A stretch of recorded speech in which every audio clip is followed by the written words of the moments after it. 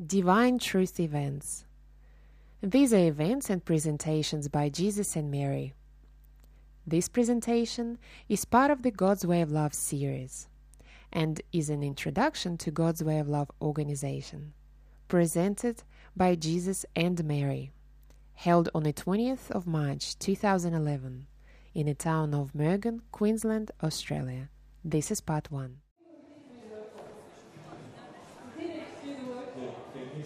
Long term, we're going to actually, the reason why we're starting to experiment a bit with computer setup and so forth is because a bit longer term we're going to consider podcasting our seminars to the internet, which means basically the people overseas can actually enjoy them live as well.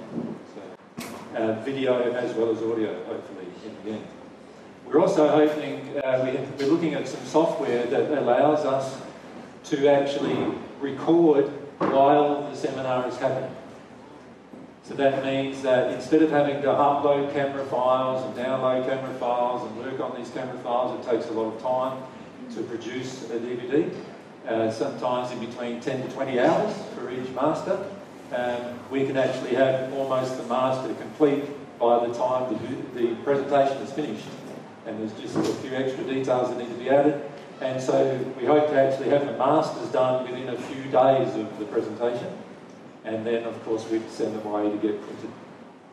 So there's quite a lot of those things that we're working together on as a project team. At the moment, as you know, nearly every talk from last year has not been mastered as yet. And Igor has been working really hard on creating those masters for you all, so you can review the very full year that it was last year at Budrum.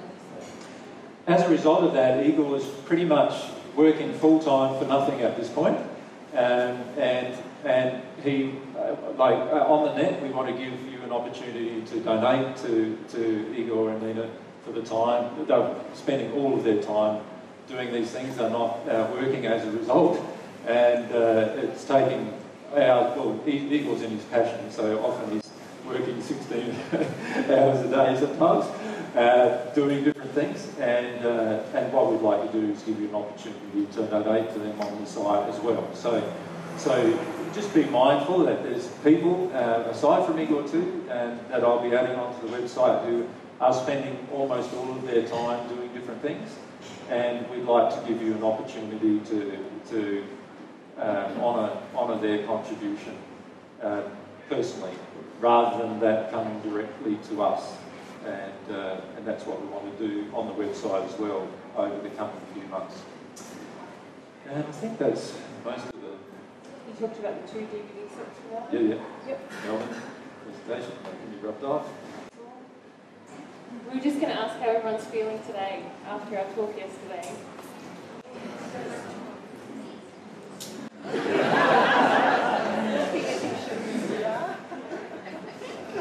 Can you feel how once you start recognising the addictions you have in play, particularly the ones with spirits, how instantly the spirits up the ante?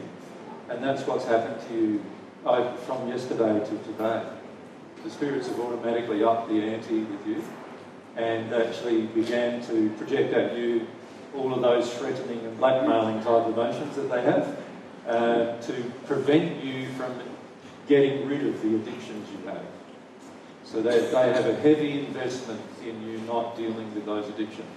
As a result, many of you feel quite suppressed today, and that is their influence upon you. So my suggestion is just to have a little prayer to God about releasing yourself, even if it's temporarily, from that influence, before we get started on this discussion today.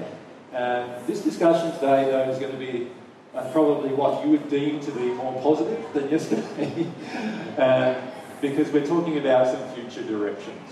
Does that make sense? And one of the beautiful things that I received a channeling recently from my guides talking about spirit influence, and they said that a huge protector from spirit influence is when you connect with your pure passion and desire. You know, it's very hard for someone to influence you away from something that you feel really passionate and excited about, isn't it?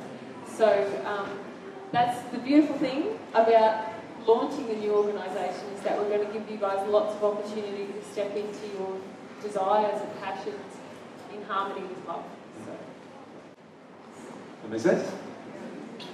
So that's what our discussion is about today, the God's Way of Love organisation. And what I wanted to do first is give you all a bit of background about its creation, I suppose. From the time that Dave, you want to ask a question? Perhaps sorry, I haven't handed out the mics yet to... that's all done? Okay, no worries. So just a question, David. If we can... Leave your hand up there. Can I just ask you a question about yesterday? Yep. You mentioned that one of the hardest things for us to give up is our self-reliance, which goes back many generations. Yeah, that's not you. For you, David, you're always relying on everybody else and to give you answers, and therefore you're almost disclaiming any personal responsibility. And because of that, you often are under heavy spirit influence because they're always trying to tell you what to do, where to go, what to do here. And you're constantly seeking other people to tell you what your desires and what your passions are. And as I said to you yesterday, the big thing for you specifically to focus on is why don't you want to embrace your own passions and desires without finding out from somebody else what they are? Does that make sense? Because all that does is place you in the control of other people. You know, they can make suggestions to you that you then follow.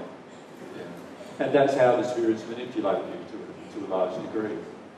Because you're so willing to disclaim any personal responsibility in the process. Does that make sense? Yes, thank you. Is there any other questions about yesterday? Alex? Front. Can I just specifically say some of the addictions that are going on? For who?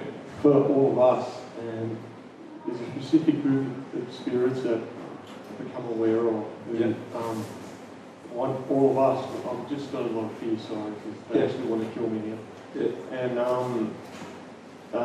they want to hook into us to get to other people on the path, to take us off the path, and they'll do anything to hook us into addictions, or in my case, they project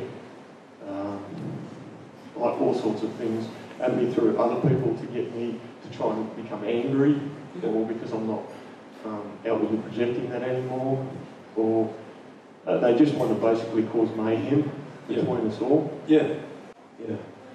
They do specific things like with some of the ladies, they give them visions of someone on the path and give them strong sexual emotions and to hook them up with that person. Yep.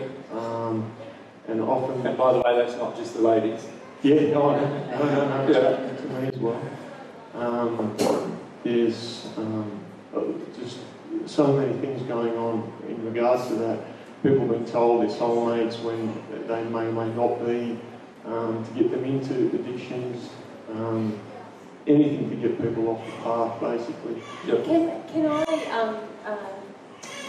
Can we say to prevent people's connection with God? This on the path, off the path, I find it a little exclusive or a little group mentality. You know, I feel we want that. to talk about that today. Yeah. Not to shut down what you're saying at all, Alex, but no, just completely understand. I feel that there's a real tendency to go, we're on the path. We're on the path. They're off the path. They're off the path. The truth is that pretty much everyone in addiction's off the path, even when we think we're on it, right? And what do we mean by the path? We just mean our relationship with God, hey? Yeah. And I'm pretty big on God at the moment, so I like to refer to it as what's preventing my connection with God. The problem with saying on the path, off the path, is it almost creates an exclusivity in the group. And what we want to do is say, no, this is about, there's people who want to have a relationship with God. And those people who want to have a relationship with God are being influenced away from that relationship. There are people who want to have a relationship with their soulmate. And many of you who want to have a relationship with someone are being influenced away from that relationship. through all of these different things.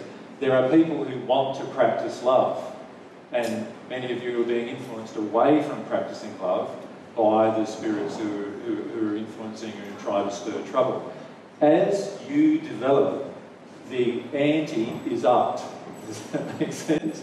And therefore, as the ante is upped, so therefore the attack from the spirit world trying to bring it back down is upped as well for a period of time, until such a time as your addictions are no longer in play. Now, once your addictions are no longer in play, it's impossible then to influence you away from your relationship with God, away from desiring your soulmate, away from being loving to other people all the time. But while the addictions are in play, it's so easy to be manipulated by any event and situation around you into becoming unloving and therefore stagnating. Remember I gave the talk about what happens during the course of the average day? Remember that? And how I said, for most of us, we're loving for a period of time, then we're unloving for a period of time, and unloving for a period of time, loving, unloving, unloving. And by the end of the day, what's happened is we've not changed very much in terms of our love, and therefore we haven't grown very much. Now, if we avoid these down times, and I don't mean down in terms of depression or emotion, I mean down in terms of how unloving we're being, right? And if we avoid how unloving we're being by noticing it before we go and act upon it, then what happens is we have less down times and more up times in terms of how we're acting lovingly. By the end of the day, we end up a much more loving person than when we began at the start of the day. These spirits have no desire for you to actually do that. They have a desire for you to go through today, tomorrow, the next day, the same way, every day, feeling like you're dealing with things, but because we're still being quite unloving through our addictions, also harming ourselves and others in the process. And that's what they want you to do. So by the end of the day, you're still at the same condition, and for some of you, you're actually getting worse condition by doing this process. And that's no good, right? So we want to grow, not go downhill. So this is why we need to be very conscious about our addictions. Does that make sense? Is there any more? So Alex, is there any more you wanted to say about that?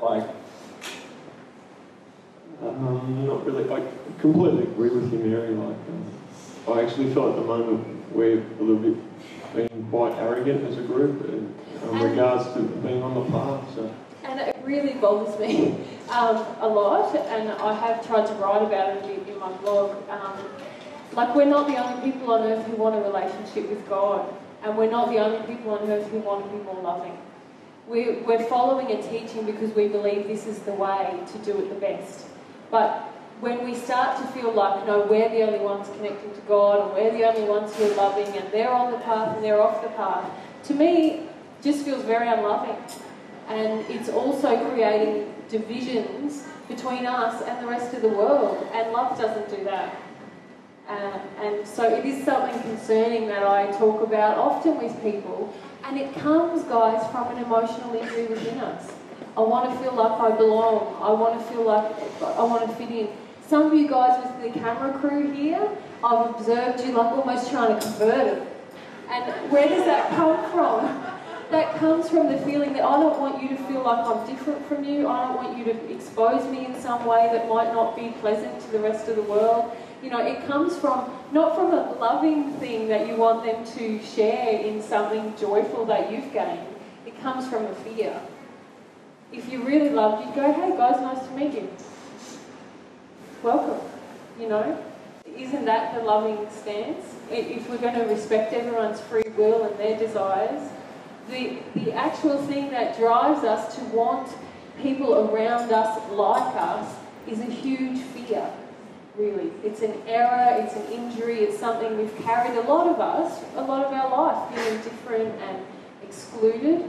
But when we heal that, we won't be afraid of that anymore. And I think that kind of leads into what we're going to talk about today, which is it's about starting this organisation.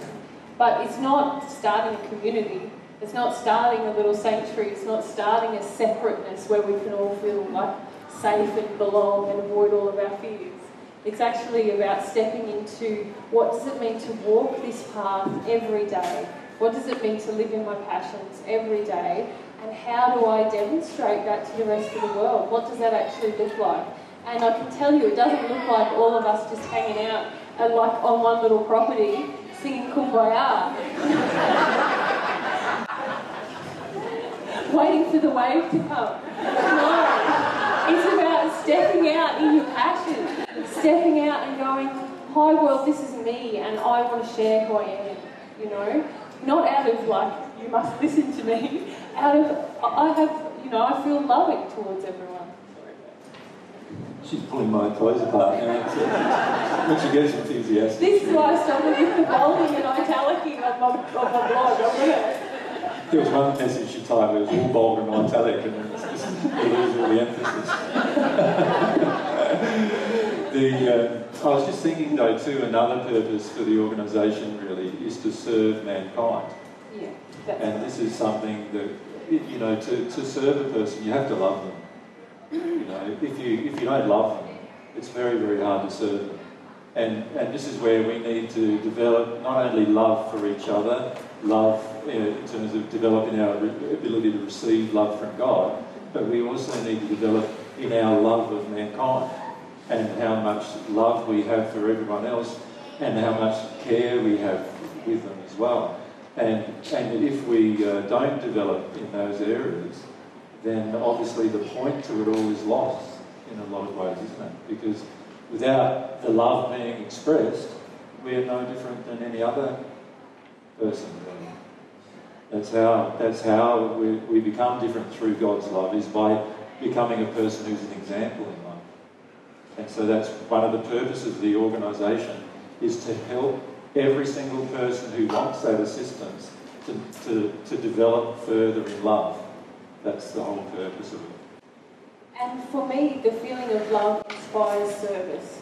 It does inspire wanting to serve others, which is very different from wanting to convert others. There's a very different feeling involved in that. There's a feeling of, I want to give a gift. It doesn't matter how it's received, and it doesn't matter what you feel or what you believe, I want to give a gift. Because that's what receiving God's love motivates us to do. Can you see why in the first century the people that surrounded us were often called the sinners of the world? Because often they were the people who they desired assistance, and so they attracted us to give that assistance. Does that make sense? It's just quite that simple.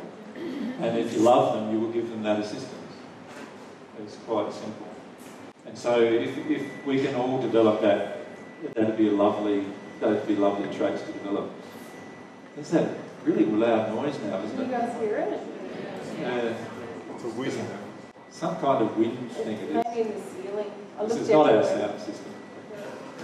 And so what I'd like to do is give you a little bit of background, perhaps.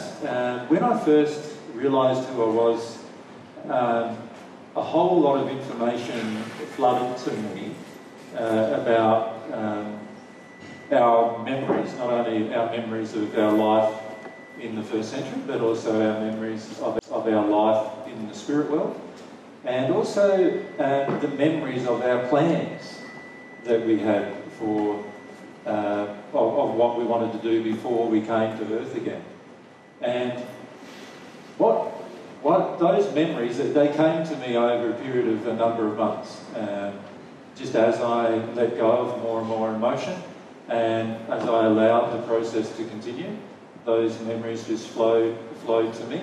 And I remembered how many of us there were that returned, and I remembered a lot of other things like that. But in the process, I also remembered what we wanted to do on the earth when we came. And as you can imagine, that was all quite confronting for a guy who was quite financially secure and felt that he'd by now sorted out all of his problems in his life and he was starting to enjoy it, and then realising that actually no, he'd barely begun that whole process of his emotional work, and not only he'd barely begun it, but on top of that, he had all of these feelings about what he wanted to accomplish that he felt at the time would be quite confronting for everyone around him, which of course they were. And so I had a lot of fear about actually talking about them openly, and even though I had all of these feelings inside of myself.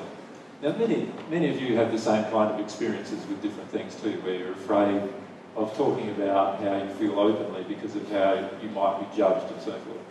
But anyway, as I went through those memories, I noted down a lot of the details, and I knew eventually that I'd be setting up organisations or a group of organisations. If we could just close that properly for them, yeah,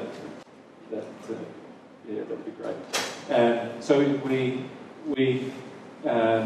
I had this whole concept, if you like, of eventually I'll be setting up some worldwide-based organisations, which would be what we're going to describe to you today. And I started to note down a lot of the things about those organisations, and over the years since then, have noted down a lot of things about those, about memories that I had about what we wanted to accomplish. And a few months ago, I decided, well, it's time now. And the reason why I felt it was time now was because for the last 6 years, I've been really going around the world searching for people who are searching for truth.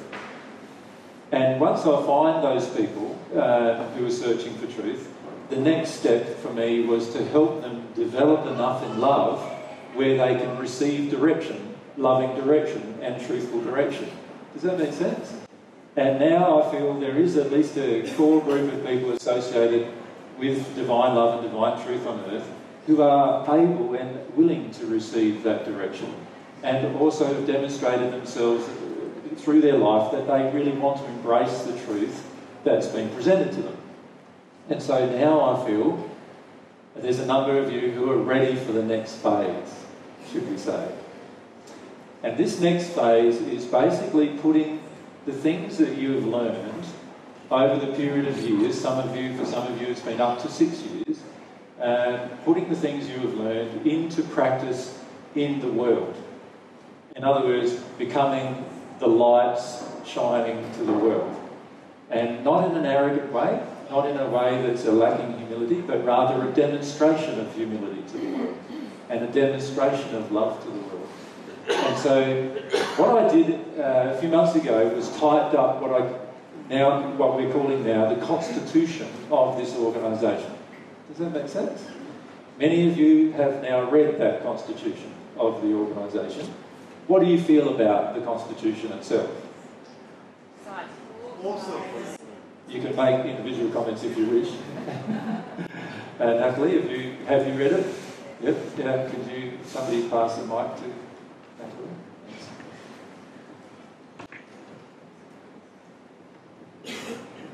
I got 6 pages in and couldn't stop crying because I really felt from my heart that that's how the world should have been in the first place. Yep. And I'm really excited to be a part of it. Yeah. Good. How does anyone else? Raj, you'd like to?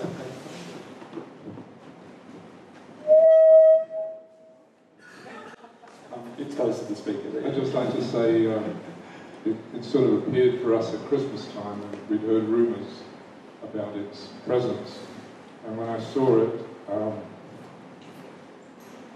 for me, it's like a blueprint of how the world should be. And it touched my heart to the point where I felt that I really needed to be part of this. It's the most encompassing document I've ever read. Thank you. I don't think it's going to be the most encompassing document you're ever going to read. It's a great start. But we've tried to incorporate as much as we possibly could into it at this point. That it still has some changes to make, which we'll be making over the coming years. But at this stage, it's a fairly accurate reflection of what we want to establish now. And so that's the point of it. So what we want to do today, the purpose of today, is to discuss with you the establishment of this organisation, if you like. And we want to also discuss with you sort of the underlying background of like what's going to happen in terms of its structure and why we're having to create an organisation, why don't we just do it in a disorganised fashion, and a number of other things like that we would like to answer for you. So feel free to ask any questions you have whatsoever about things today, and also feel free to ask, like, if you have pointed questions about what you think should have happened, I'm perfectly happy to answer those kind of questions as well about the organisation. The outline for yesterday and today, by the way, are going to be both on the internet as well. So the outline for today's discussion will be on the internet once I get the new God's Way of Love site sorted, which I'm hoping will happen within the next 4 weeks. And once that's happening, then you'll be able to actually download the stuff that we do with God's Way of Love as well. We've also developed a little system where we're going to have a little backpack full of sound recording gear, where when we're going over the property and talking to people about different things on properties, that all of that gets recorded as well in video and eventually produced into DVDs and also downloaded onto the internet as well. So that way all of the teaching stuff that we do in practice finishes up getting being able to be used and shared as a teaching tool for everyone else. So there's quite a lot of things we have planned, and we've spent quite a lot of time in the last 6 months trying to set these things up so that they can happen. So myself and Mary have been very busy in the last 6 months, even though you've not heard much from us. And that's normally the case when my head's down, my bum's up. Normally that means, and I'm quiet, that usually means a lot's getting done behind the scenes. Now, what we'd like to do is discuss with you the reasons for the organisation a bit as well, and other things. Now, we have an outline that Mary's going to keep me online with, because there's a fair bit to cover, and it's not the kind of... some of it's details that I need to give to you that don't flow easily from my soul, and so therefore we need a note to cover with it. And the first thing I'd like to say, though, is that in the spirit world, the way everything happens is very different to the way everything happens here. In the spirit world, there is organisation. In fact, God is the most organised being in the universe. And in fact, you see that organisation every single moment of your lives, and everything that happens in your body is a result of God's organisation, along with everything that happens on this planet, along with everything that happens in the universe. Naturally. I'm not talking about what man creates, I'm talking about what God has created. Everything is organised. Absolutely everything.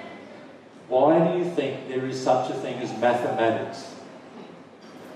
Mathematics is God's creation of organisation. And this is why mathematics is fascinating. Because mathematics contain the rules, if you like. A lot of the rules, even the rules of love, are contained mathematically within God's whole organisation, if you can call it that. In other words, the universe is organised through these laws of mathematics that God's created. God is a supreme and very, very thorough organiser. Do you get that? And if you can get that, you can understand the importance of organising things. Now, who has resistance to organisations and maths? Yeah.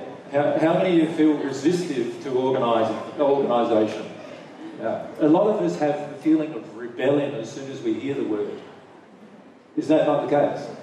As soon as we hear something organised, that's controlled, and that's, straight away that's where we go with it. Well, God's entire universe is organised.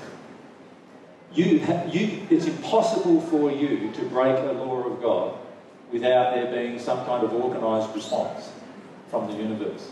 God doesn't do it herself because she doesn't need to. She's already set up the laws, put them all in place to provide the correction. Let's look at, for example, the law of gravity. The law of gravity, which I've mentioned many times to you before because it's an easy law to illustrate. God set up that law. You look at the benefits to the law. The benefits are you don't fly off this planet that's travelling 1,000 miles an hour in a circle. Because if you did the centrifugal force would just throw you off the planet, right?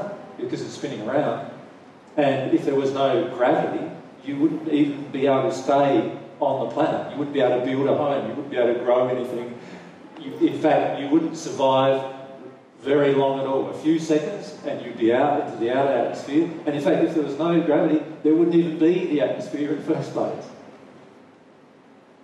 So if you look at that law, that benefits us right across the board. It's one of God's organised laws. There are other laws too. There's a law of aerodynamics, another law. Some laws are higher in their principle to others, and those laws govern the universe. And mathematics is behind every single law. How many of you like mathematics? A few of you? Well, a lot of you. Very good. One of the teams, the learning teams we'll be setting up, is going to be a mathematics team, both theoretical and applied. That's interesting in itself, isn't it? Like, that's one of the teams we want to set up. So there we have God setting up this supreme amount of organisation. Now, in the spirit world, everything is also organised. Now, when you visit the hells of the spirit world, you wouldn't think so. The reason why you wouldn't think so is because everybody there wants to do their own thing. Nobody wants to practice love. So whenever you get a system where everybody wants to do their own thing and nobody wants to practice love and nobody wants to be in truth, then you have to, and we have created through our soul condition, a place where all the people who want to live like that live. And in the spirit world, we call that the hells. It's the first dimension, right? So it's the first sphere. Very disorganised place. Whenever you visit there, you'll see how disorganised it is. But that's not because of God's disorganisation. It's because of the soul condition of the individuals present not wanting to fit into God's organisation. Does that make sense? And God is so organised that God has organised a place for them to live. So they can do that happily or unhappily as they so feel. Does that make sense? That's how organised God is. God's even organised a place for the disorganisation to occur without affecting the rest of the universe. That's how organised God is. And so what we want to do is mirror some of these principles from the spirit world. Now, as you go up in the dimensional spaces in the spirit world to the second sphere and the third sphere, everything becomes more and more organised. Now, that might sound like control, but it's not like that at all. The reason why it's organised is because every single person in these locations is more highly developed in love, and love dictates the organisation. So in other words, things can only happen when love is involved. Now, by the time you reach the dimensional space of the eighth sphere, now everything you choose to do, and you have total free will to choose anything you wish to do, but everything you choose to do, because of God's love being in you to the point where you are now at one with God, connected with God all the time, nothing you can do can damage anything. But you have free will. You can choose to do anything you wish. Now that is supreme organisation if you think about it. Love dictating the entire organisation. Does that make sense to you? If you can understand that it's love that is the rule of law. Love is the law. So that's the important thing to understand. Can we give the example of a disorganised house? So how does a house get disorganised? Like our house. Who lives in a disorganised house? Who's the mother in the disorganised house? I live in a disorganised house. You come down and look at our house at the moment. It's very disorganised. We were doing a lot of things to set up this weekend, and so our house is just like covered and littered with sound gear and recording equipment and cables and everything. Anyway, go on. Help me out with your analogy. My analogy. Fire away. Disorganised house. How does it become disorganised? Well, if we're doing a million other things, if we're a mum and we feel like we're giving out all the time and we don't feel like doing it anymore, if we're kids and we don't have enough self-love, or whatever it is, we live in a very disorganised way. And very often, one or two people in the house wanders around and tries to impose organisation on everyone. Clean up this, usually do the mother, that. right? Who didn't do the washing up? All of those things. Now, does that sound loving? It sounds sort of controlling, doesn't it?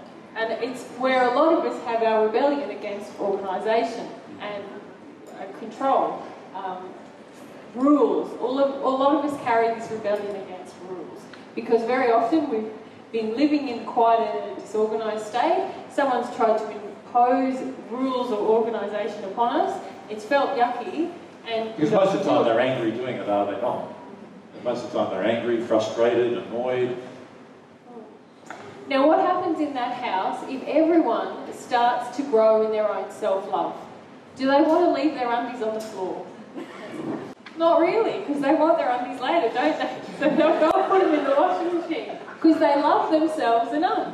Yeah. What about Does everyone wait for one person to cook for them? Of course not, because by then everybody is happy to cook for the whole family if they wanted to. So you'd have people volunteering to cook instead of going, oh, I don't want to cook, I don't want to do that, I don't want to clean. Because when we love ourselves, we think, wow, what do I want to put in my body? Oh, I'm going to take the effort and the time to prepare something, and I'll enjoy preparing it, and I'll know, and then I'll savour it. And who's seen AJ eat? It's like, wow, everything. Making fun of how I eat. I love it. You enjoy it. Yeah, I enjoy my food.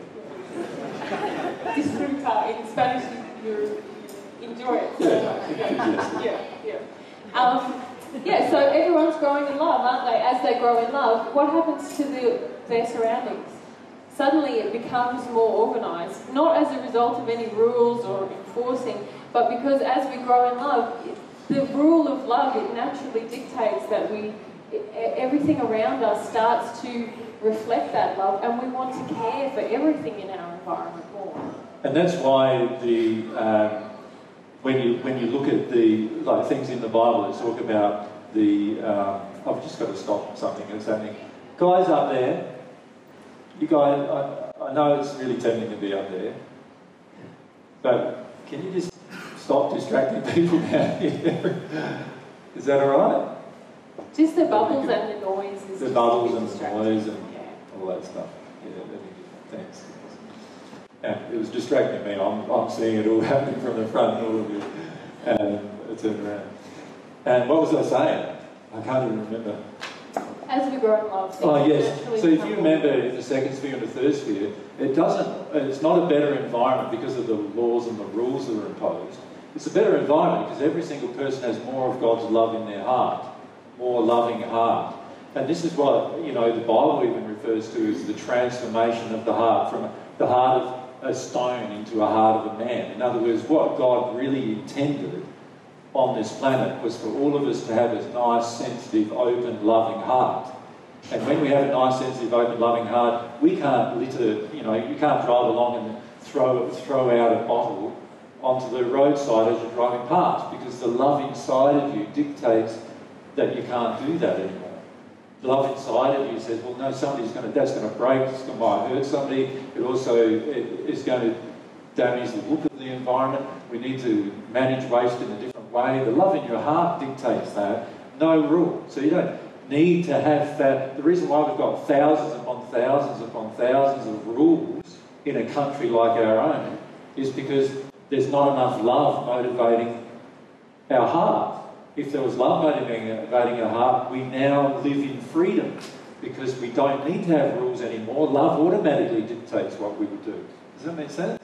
And that's what happens in the higher dimensions. As at the first sphere, that doesn't happen hardly at all. And instead, God's love is imposed upon the first sphere, but there's very little love amongst humanity in the first sphere.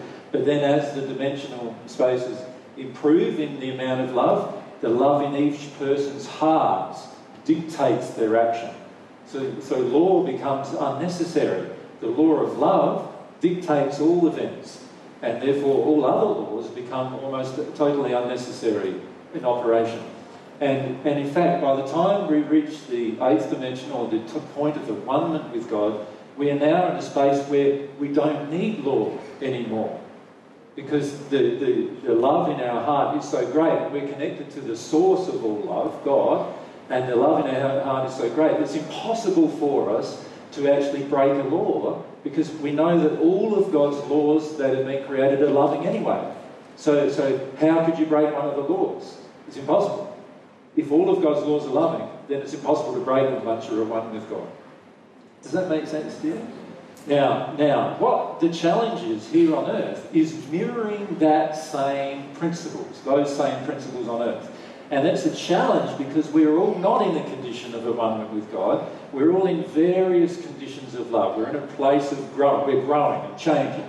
And hopefully, if we have a desire for God, we're growing towards love. And as a result of that, we're changing. So if you then apply this to an organisation on earth, so now you could say that earth is really in the same state as the first sphere is in the spirit world, right? In the sense that everything's haphazard, they're all people with contrary emotions and feelings which dictate their unloving behaviour or loving behaviour depending on how their heart motivates them. And sometimes it looks like a great big mess, and then often it is because of everyone being in a different state. And that's exactly how the earth, it's just like the first dimension or the first sphere. Now, the challenge for us is to set up an organisation that does not do the same thing that the world does and helps people get from the condition the world currently is in into a different condition that illustrates the divine truth about the progression of the human soul. That's the challenge. And so what we want to do is set up some kind of organisation that enables people to go from the place of their current loving place, level of love, which for the majority of us is still within the first dimensional space of the spirit world, in that location, and we want to get that moving, and so we can progress through the dimensional spaces while we're here on earth. We're not waiting now for the spirit world to happen, and we want an organisation that illustrates this right across the board of its operations. Does that make sense? That's what we want. And that's what we've tried to design the God's Way of Love organisation to do. Does that make sense to everyone? Yeah? Sound like a big job. Now, the beauty of doing it is that it'll have a number of very, very powerful outcomes. Firstly, it has the ability to demonstrate to people on earth that there is a different way to do everything. There's God's way to do everything instead of man's way of doing everything. And it demonstrates the cause and effect of that. So what we can do is start analysing the causal reasons why certain things happen, and we can change those causal reasons by changing our souls when we're involved in the process, and then we see the effects of the soul's change as an organisation that then can be demonstrated to the world. So it's actually a way of offering proof to the world that God's laws and principles actually work. Scientific proof that is verifiable. That's one of the purposes of it. Does that make sense? Proof that is verifiable. And that's one of the purposes of the organisation, to provide proof that is verifiable to the world of how God's laws and principles affect the human soul and how love transforms not only our soul, but also as a result of that, our environment. That's the purpose. Does that make sense to everyone? Yeah? I keep on asking whether it makes sense, because sometimes I can feel there's not so much of an understanding going on. So is there any questions you would like to ask so far about that? Talk a little bit about cause versus effect and how that... Yeah, well, I think I haven't even done a talk on cause and effect yet. But so there's a major principle of cause and effect which applies to every form of science, mathematics, and also our life, our soul. And there is always a cause, and the effect is caused by something. Now, the best way to illustrate that is I'm driving along, there's a speed limit of 100 kilometres an hour, and I'm driving at 120. What's the cause of me doing that? Well, there'll be an emotion. An emotion might be, I'm in a hurry. So I'm allowed to break the law when I'm in a hurry. So in other words, there's an emotion that I'm in a hurry and I've got to get to a place at a certain time, and another emotion that I'm allowed to break the law whenever I want. Does that make sense? And there might be some other laws involved. There are other emotions involved. Now, the effect is me driving at that speed. The cause is quite different than somebody quite different. It's an emotional cause. Now, somebody come along with a speed gun, chink, chink, yeah, okay, 120, pull him over, fine him. Now, did that fix anything? No. Case in point is the person gets back in the car and in many cases drives 120 k's an hour after that point because they think that they've just had one police pull them over. It's highly unlikely that the second one will in the same day. Do you know what I mean? And what would address the cause of the person going at that speed? He would have to address the emotions. Why is he in a hurry? You know, all those different things are there, aren't they? Why is he in such a panic that he has to drive at a higher speed, which is going to cause higher damage to himself or others? You know, why does he have to ignore the law? All of those different things come into play, do they not? That's addressing the cause. We need to address the cause of the speeding. It's always based on something that's going on for the person emotionally. Does that make sense to everyone? It's got nothing to do. The trouble with mankind is we make a heap of laws to deal with effects. That's what we do. So if somebody speeds, we make a whole set of laws about traffic control. If somebody does something else, we make a whole set of laws about that. And if somebody does something else, and usually it's only 1 or 2 or 3 or 10. You know, it's not like millions of the population doing that thing, although sometimes it is. But a lot of times there's only like a small minority of the population doing that thing, but we still create a whole set of laws to look after that. Right? And very often the laws deal with the effect and are based in fear, aren't they? They only deal with the effect most of the time, and most of the time always based in fear. We up the fine, and most of you become more afraid to speed, do you not? So what happens when you're driving along the road and you see a police car coming up the others, down the other side? You just straight away off slowly on the road. The fear motivation changing your behaviour, right? And then as soon as it goes back up on the foot again, and off you go again, right? And the reason why we do that is because the law has imposed some fear, but it's only while the fear imposer is present that we follow the law. That's a totally ineffectual law, is it not? Well, we might as well throw that kind of a law out the window in the end. It would also save us a lot of time. It would save us a lot of time and effort on lawyers as well to throw a lot of these laws out.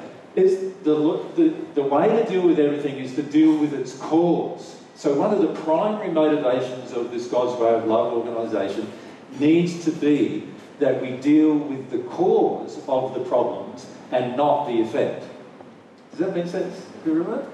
So we want to explore lots of different, and we'll talk more specifically about the different areas, the different teams that we've come up with, that people can explore different areas of growth, regenerating the land, working in their passion in arts or in music or whatever it is, but to demonstrate that if we deal with causes in these situations, we have really exponentially larger positive effects than if we just keep dealing with effects all of the time or working around issues.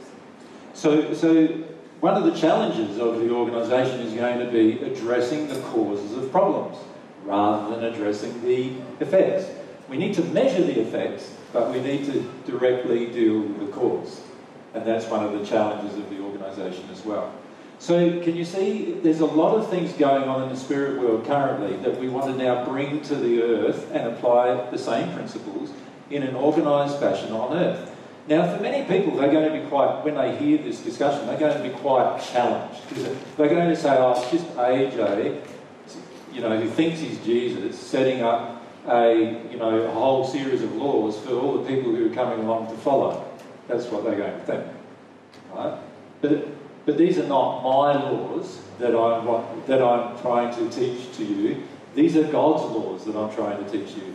The truth is that if I'm telling you something that isn't true, sooner or later it will be demonstrated to you that thing is not true through the laws of God. Can you see that? So, and if I'm teaching you something that is true, sooner or later it will be demonstrating to you that particular thing is true as regards the law of God. Because your life, like I can't control your life, and yet these laws control your life on a day-to-day basis. And if I talk to you about them and show you how they work and all of those kind of things, then we can learn a lot in the process, but we can also see that every single law is harmonious with love at some point. Every single one. And when we come to know those laws and we come to practice those laws, not because we feel we have to, or not because we're being told we have to, but because we desire to, then things will change. And we need to set up an organisation that's going to run exactly the same way as it would be running if it was in the spirit world. Exactly the same. That's what we need to set up here on earth. So the challenge was to write a constitution that allows the law of the land to be imposed upon the organisation, but at the same time allow God's laws to be imposed upon the organisation in preference to man's. That was the challenge of writing the Constitution. The point of a Constitution from man's perspective is that it is the governing laws of the organisation. So the Constitution forms the basis for the organisation's running. It actually determines what the objectives and what the principles of the organisation are going to be, and how people are going to do things within the organisation. And the challenge is to write a constitution that meets all of the requirements of the laws of the land, but in addition meets the requirements, and more importantly, meets the requirements of all of God's laws. And that was the challenge of writing the Constitution. And what you read as a result is the merging of those two things, the merging of both principles. Does that make sense to everyone? And that's why sometimes in the Constitution there is a bit of legalese type statements, and many of those are required by the. Then you'll find some what most people who read the Constitution go, oh yeah, the man's dreaming again. Those statements that are made, are the ones that are relating to God's laws and principles that are incorporated into the document. Does that make sense? So every time you think that, oh yeah, there's AJ going off and way up there dreaming page, that is the time where God's laws are actually a part of the Constitution. And where am I up to? Oh yeah, can I just mention one thing too? Many Christians historically have prayed for God's kingdom to be on earth as it is in heaven. Have they not? Many of you historically in the past have prayed for that exact same thing when you were Christians or otherwise. Now, if you think about it, how does God's kingdom get to be on earth as it is in heaven? Now, the heavens that we're referring to in the prayer are the heavens from the 8th sphere inclusive and above. What we call the celestial heavens or the celestial spheres, they are the heavens that contain God's kingdom, if you like. Now, these are dimensional places of existence where people live who used to live on the earth, and they now live in those spaces because they are at one with God in love. They have enough love in their souls now that they've received from God that they cannot disagree with God on matters. They can do whatever they want still, but they have no desire to disagree with God because what God has designed is loving. Now, that's the celestial heavens, the kingdom of God in the heavens. We want the kingdom of God in the heavens to now come to earth. That's what we want. We want the love that's present there to now be here on earth. Does that make sense? It's not some kind of religious feeling that we have about it, but rather just a practical thing.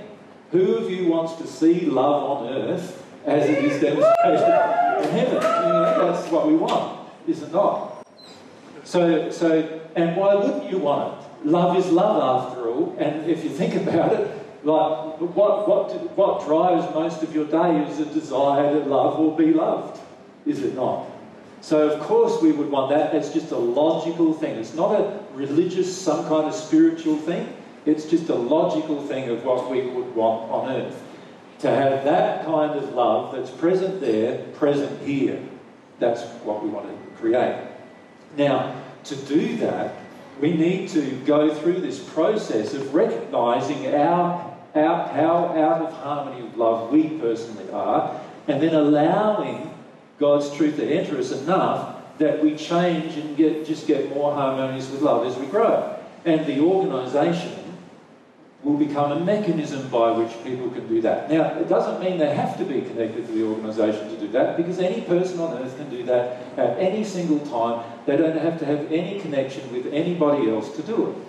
But it would be lovely to have an organisation that's set up that enables people to do it. See, at the moment, the world enables you to stay in the place you currently are in, does it not? You look at how, it enables your fear. How many of you looked at the internet this morning? Or the news? What was on the news? Mostly was fear about what?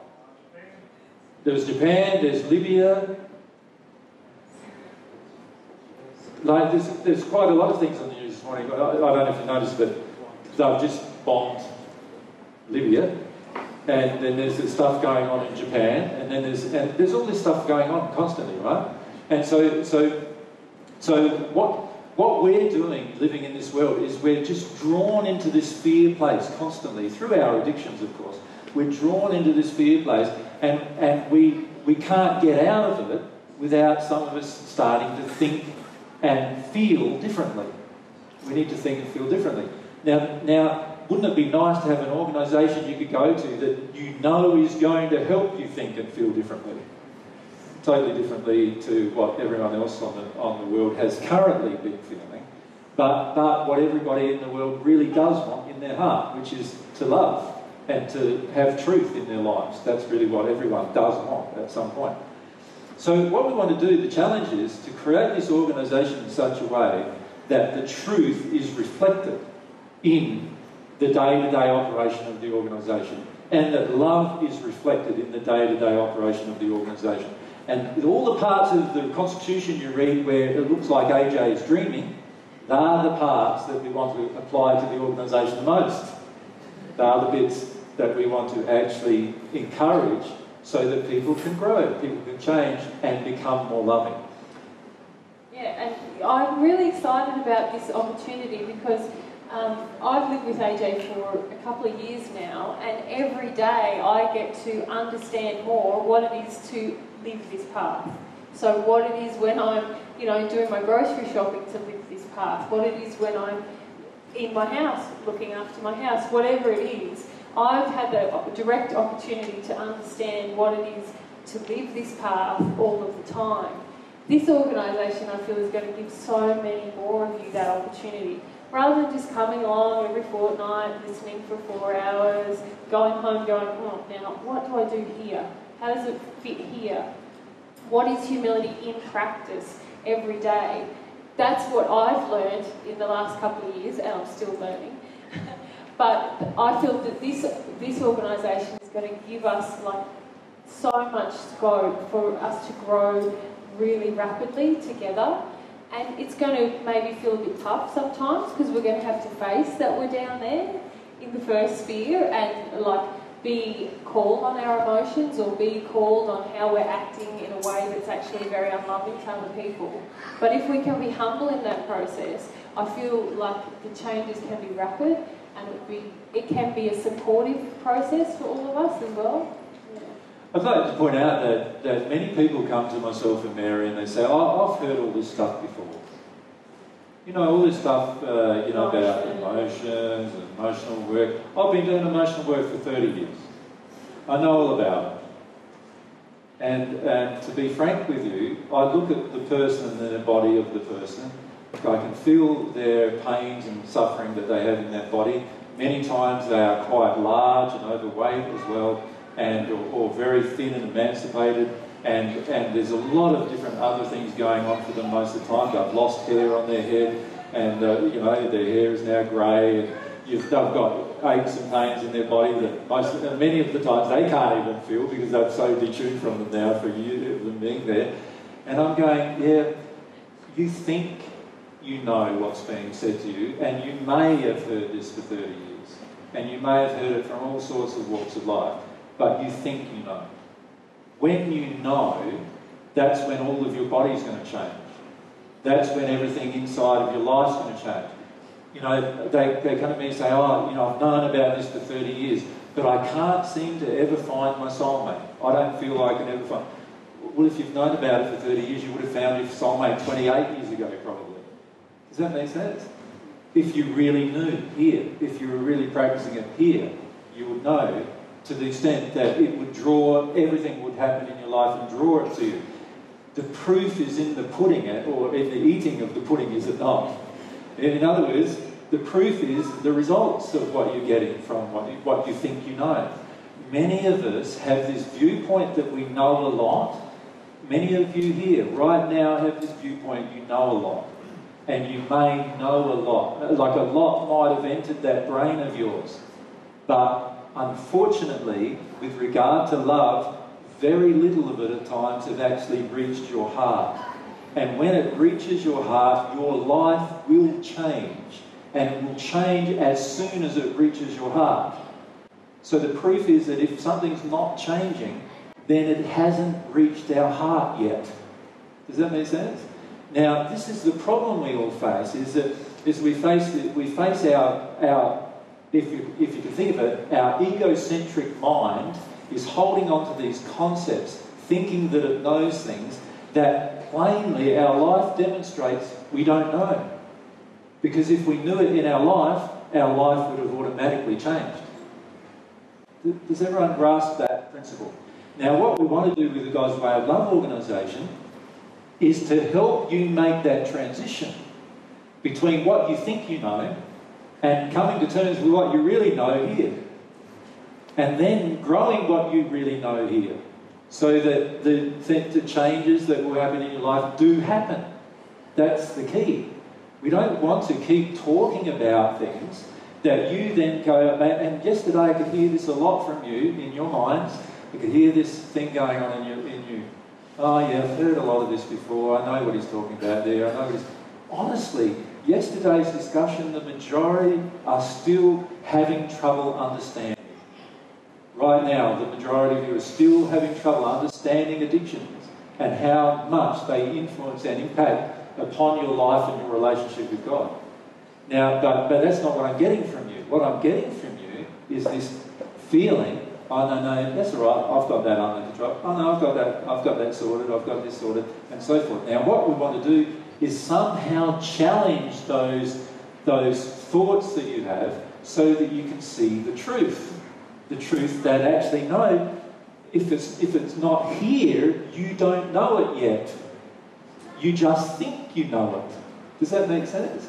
If it's not a part of your way of life, you don't know it yet. And this is the trouble with intellectual knowledge. Intellectual knowledge reaches your brain and enters your mind of your spirit body, but it has no effect on your soul until it enters your soul. And to enter your soul, it has to enter your soul emotionally. And this is one of the primary things we want to get when it comes to the God's Way of Love organisation. This is the reason why I'm raising it. Because the God's Way of Love organisation will be, hopefully, a mechanism for you to get all this intellectual knowledge, it's all just head stuff that you think you know, and yet for 30 years or 50 years of your life never changed a thing, into your heart where you notice every change as it's happening. Does that, everyone grasp that? Every change as it's happening, you will notice instantly. You go, whoa, whoa. It's like, all of a sudden your life turns from being just talking about things into putting it into practice in your heart, and all of a sudden everything changes straight away. That's how it works. God made you much more powerful than you can currently conceive. God made you far more powerful than you can even imagine at this point in your mind. Because for most of us, we are so stuck in the mind that we're totally incapable of seeing the results of something changing our soul, because we're not allowing the soul to change because we already believe we've done that. We've already believed we've fixed something that's still in error. Does that make sense to everyone? So what we want to do is challenge these beliefs in you. And one of the things we want to do, one of the mechanisms, is this organisation that we want to set up will be a way of challenging you to see the truth about what's really going on inside of yourself? Do you really wish to embrace God's principles and laws in your heart? Because it's only when it's in your heart that things will change. We've had people that we've known since we've been talking the last 6 years about the path, people that we've known who have passed into the spirit world. Some of them who have passed have heard these truths for 3 years straight, and yet they pass into the hells. Why? Because they think they know it. It's very dangerous. When you give up thinking you know it and start actually feeling it and applying it, that's when your soul changes, and then you're guaranteed to not have to pass into the hills if you pass. Does that make sense? And yet, many of us avoid the knowledge of the truth because we are so hooked on the image. We're so hooked on wanting other people to perceive us a certain way, other people to think that we're good. All of these other things are affecting us, and we don't want to come to a true recollection of ourselves. And what we want is the organisation to actually help you do that. Does that make sense to everyone? That's one of the primary goals. We want the organisation to be a mechanism through which you can grow from wherever the condition is now, whether it be in the first year or second year or whatever the condition is now, to the point of at-one-ment. It's only when we have a group of people who are at one with God on the earth that now the kingdom of God is again on earth. And that will be just a wonderful time. Not only will it be a wonderful time for those people who have reached that condition, but it will also be a wonderful time for everyone who has observed their changes. Because that will give every single person who has observed a chance to feel like, oh, they can do it. I can do that. That's the point. The point is all of us can become a one with God on earth. And we don't have to wait, and we don't have to keep delaying. And in fact, the truth is if you wait until you pass to do some of these changes, you are going to have much worse time in the spirit world than you can imagine. Because while you're holding on to these concepts here on earth, they are much more difficult to give up when you're in the spirit world. Much more difficult than you can actually currently imagine at this moment. Because every single addiction you'll be in the spirit world, every single addiction or place that you want to go to, you'll go to. And it'll just distract you immensely in the spirit world away from God if you don't learn these lessons now on earth. So what we want to do is create a mechanism by which you can learn these things on earth. That's the point of the organisation. Is there any questions about that part that I've just discussed with you? Wow. You were into growth, but that's like... You want to say it in the microphone, Joy, if we... I just said wow because I knew that it was about bringing God's kingdom to earth, and that's something I feel really humble about being part of. And I knew that it was going to be challenging and that we were up for growth. But what you just explained there is just mind-blowing to think that being part of this organisation gives us the opportunity to grow from our state of injury and our lack of love now to be at one with God. Yeah. And we don't have to be a part of the organisation to do that, but hopefully the organisation is set up in such a way that it makes it easier. So see, when we're living in the world at the moment, what's happening is the world makes it harder for us to do it, doesn't it? It's like some of you have already had the police come around and knock on your door because you were crying. Like, how did that happen? In the world we live in, we're not allowed to even cry in our own house without the neighbours being disturbed by our sadness. Like, that's pretty amazing when you think about it. Like, you remember at the time we were at Peter's house and some people went outside and had a scream because of some of the things that I said. And next, half an hour later, the police rock up telling us that we're not allowed to do that anymore. And we have to go and do it in a pillow in the bedroom. Like, that's how set up the world is to shut us down from dealing with our emotions. If we have the opposite happening in the organisation, organisation, things will change a lot more readily. If we just make that behind Jen, we're up to back. Stand.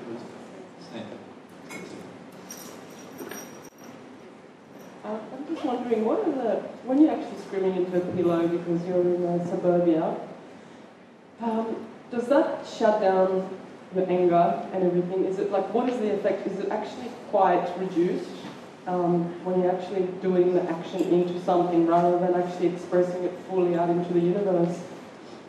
It doesn't have to, but what's happening for a lot of you is you have all of your neighbours already projecting at you, don't cry, don't cry. And so if you have any resistance to crying inside of yourself, what are you going to do? You're going to start crying, and then all of a sudden you feel the neighbour's projection, don't cry, and you'll stop crying. Does that make sense? Yeah. I've had times in my own progression where I've had to actually ask people to leave my house who were projecting at me not to do something because they wouldn't let me do something in my own house that I needed to do to progress to the next state where that emotion no longer was in me. Does that make sense? And so we do not understand really at this point still how much projection you're getting from the world around you and how much that hooks into some of your addictions, you know. So one of the addictions is I want everybody around me to think I'm okay, right? Even when I'm not, I want them to think I'm okay. So then when I start crying and I have a neighbour say, oh, are you okay? You know, I want them to think I'm okay, so what do? I say, yeah, I'm okay, don't worry about it. You know, you try to, instead of just saying, no, I'm not actually, I'm not okay. I've just been crying about, you know, when I was 3 years old, my father raped me, you know, like, and that was pretty bad. And I'm not okay about it, you know, and I need to cry about it. You know, we don't say that to them because we want them to believe that we're okay. I had a really interesting encounter a month ago, maybe it was. I didn't want to get a license, and I really wanted it because I wanted to be independent, and I was in the middle of a shopping mall car park kind of a place, and it was next to a video store, and I said, I have to go into this fear. I've got this fear of authority, and I sat there and I shook, and I understood for the first time what it meant when you say that you shake until, like, you look like you're actually having an attack, an epileptic attack, and I was standing there shaking like this, you know, inside of a shop. People walking by asking if I was okay, and I was crying and going through full-on causal stuff about Nazis and about being in a communist regime and all of this, and people walking by and saying, are you okay? And I was like, yeah, I'm choosing to do this, I'm going through some heavy emotions and I'm choosing to do this. And eventually a security guard told me to leave because he said it was bad for business, and it shut me down. And then I sat there on the side shaking and still doing it, and Adrian was next to me feeling like the man that's just abused, you know, a woman. and basically I looked over and there were the two guys dressed in uniforms like the Nazi and the communist, smoking, staring at me. So I was eventually out of my emotion, but it was just such a profound example of how society treats us when we're actually just feeling our emotion. And if that happened at the learning centre when you were working on the garden or something, what we'll do is totally the opposite to those guys. Yeah. You wouldn't be asked to move, you'd be let to just deal with the emotion. Already we've had a team, we've been developing a team of people with the Flora part of the learning centre, and they've been coming every Tuesday just to just get some assistance with different things to do with plants and stuff like that. But on top of that, with what's going to happen on the centre, and so I think it was last Tuesday. Last Tuesday.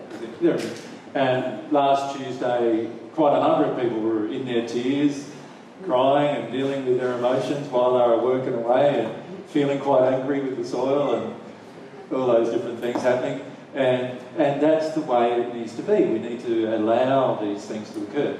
And this is part of the purpose of the God's Way of Love organisation, is to create environments where you're allowed to feel. Create environments where you're allowed to feel what you really feel, and with nobody judging you, and they all accepting you when you come back from crying. They're still accepting you as their friends. You know, that's one of the things we want to create.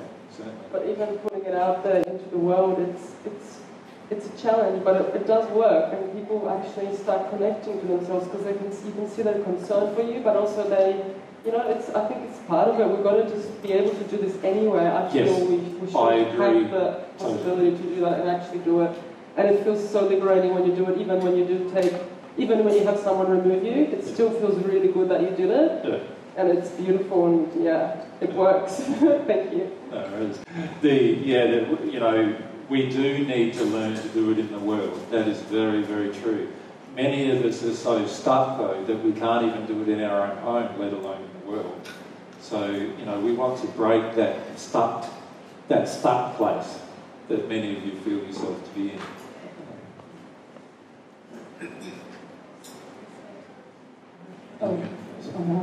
I just wanted to share something that came through really strongly when you guys were talking.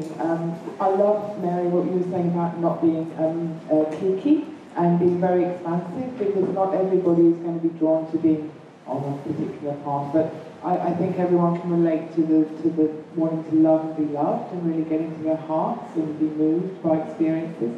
Even people that are in their intellect, they might go to a concert or a gig or somebody's house and feel the warmth, feel the love, and get expanded, even if it's not an intellectual process. So what really struck me about the learning centre that I was really feeling was so beautiful is because there's a lot of awareness in the world about the education system that we have, literally, like robotically, feeding children into the world that we already have, which is very us and them, and divisive, and all about kind of fitting into a career and a job and that kind of occupation, whether or not it feeds your soul because it pays for the mortgage or it buys this or buys that. And there seems to be a lot of organisations sprouting up, TED Talks talk about kind of free your mind, think more clearly, but there's nowhere that specifically, I feel yet, and this feels great, that engenders and encourages being creative and loving and connected and understanding the natural world and working with natural laws in a really supportive, proactive way. And it's been a long-held desire, that be available on a really global scale. Yes. So, and it's almost like an alternative form of education, supplementary. It's like you don't just have to go to school and university or get into that track. You could actually, it's viable to be a poet or a musician or a gardener and actually do that full time and have a beautiful, fulfilling life if that is what turns you on the mind. Exactly. So I find that really amazing. And that's the purpose of the organisation too, is that we want to create these, this is why I've called them learning centres. They're not places where you what is it called, when you graduate from, because we're all going to be learning. All of us are going to be learning. All of us, by the way, are going to learn the rest of your existence. So it feels to me appropriate to call them a learning centre, a place where you can concentrate your learning and learn in all these different fields without having to get a qualification at the end, but rather just focusing on learning about all these different fields of activities, all these different... And many of the people who finish up going through these centres in the long run will actually be far more qualified than many of the so-called people with qualifications to deal with all sorts of issues and situations on the planet that many others are just so fixed in their mind about not, they have very fixed rules about what they should and shouldn't do, and as a result they don't get to receive a lot of that information. So the purpose of it is, with very wide and encompassing purpose, very wide. Everyone will have some of their major passions will be fulfilled at some level. That's the goal. And we don't need to be involved in if we don't want to, but that's another goal, is to have it as free will dictating the whole thing. Yeah. Just go there. Just a while ago. Can I just stop those that ask for questions for a moment, including yourself? Please, can we keep the stories down and just ask questions? Because otherwise we will not get through the material we've got to cover with you today. Is that okay? So is it a story or a question? Oh, I had more story. Yeah. So can we ask questions rather than talk to the stories? There'll be opportunities for stories later. Yeah. Want to come down to Nina? Hi, Gian. Like listening to you, my first feeling is because I'm overseas, I won't be part of it. And my question is, if there is anything planned for people who live overseas, or obviously that's my attraction, but you don't realise that you're a part of that plan, but because you're associated with it here and therefore can take it to other places. We do have an intention, and it is all of our intention of the 14 who return. Originally, we had the intention to set up these locations all over the earth. We don't want to be, we're not going to set them up in one particular country. They're going to be, hopefully, in a lot of different countries. However, the earth itself is going to change a lot in the next few years. And what you now know as countries, some of them will disappear completely, other ones will change completely, and so we want to make sure that any of the learning centres that are set up at this point are actually going to continue through that period of time. We feel after the period of time has occurred, where all of these different changes occur, we will be definitely setting up learning centres in lots of different locations that are then existing after that point. But now we want to set up the learning centres in the areas of the earth where there are people who are wanting to practice the path, and who are wanting to practice divine truth in their life, who want to have God's love enter their soul. And so at the moment, the country where that's happening the most is Australia, and so that's why we're doing it. But there are other countries where that can happen, and some of those other countries will survive the changes that are coming quite well. So those countries can also set up the same kind of structures if they wish. What we're trying to do here is basically create a boilerplate or a blueprint for what can be replicated over and over again through the desires of individuals in different locations. Does that make sense? So our feelings is that almost every continent will certainly have one within a very short period of time, and then later there will be many of the countries themselves will have something so that people can go there and know they're getting assistance to grow towards their relationship with God. And many of you are not certain how that might occur, but it will occur by the passionate desire of yourselves being exercised. That's how it will occur. And so part of the purpose of the God's Way of Love organisation is going to be to encourage your passionate desires. Right? And if you stay, as Mary said earlier, in your passion, you are less influenced by others in that place, if you can stay in passion. So there is a global vision, not just an Australian vision, but obviously it's got to start somewhere. And it's going to start where there's the most people who seem to be receptive to what we want to show them. That's where it starts. Okay, and the other thing is, if someone wants to marry me, so I can live in Australia. What? Nina. That's way out of line, girl. I've got a lot to process about this, sorry. Yeah. Honestly, what if the soulmate's in France? I know. Yeah. I'm joking. So it's for you dictating that comment. Thank you. Yeah. By the way, I have had emails from people saying, I'm in a relationship, but if someone wants to marry me in Australia, I can move my funds across to Australia. And I'm going, what? Like, I write back to them saying, what truth have you been hearing the last few years? You know? Because honestly, we need to stay in harmony with truth and our desires. You will, Nina, create what you desire, and you don't need to be as afraid about it as you currently are. Yeah. Yeah. When we talk about truth, it includes telling the truth to the government. How is that not? I just recently got audited by the tax department, right? And the reason why I got audited is because somebody, obviously somebody who's upset with me, and rang up the tax department and said that I'd been running a non-profit organisation and not declaring its income for the last 3 years. And of course, I've only just began a non-profit organisation 2 months ago. And so they audited me. Right? So I had to provide all my accounts and everything else for them, you know how it goes. And anyway, I got the letter stating last week, a clean bill of health, but we're going to keep an eye on you, sort of thing, from them. And I was just amused by the whole thing because people don't realise, and particularly people who are listening third hand to this information, or people who are listening, and I see a lot of people lately reading into it.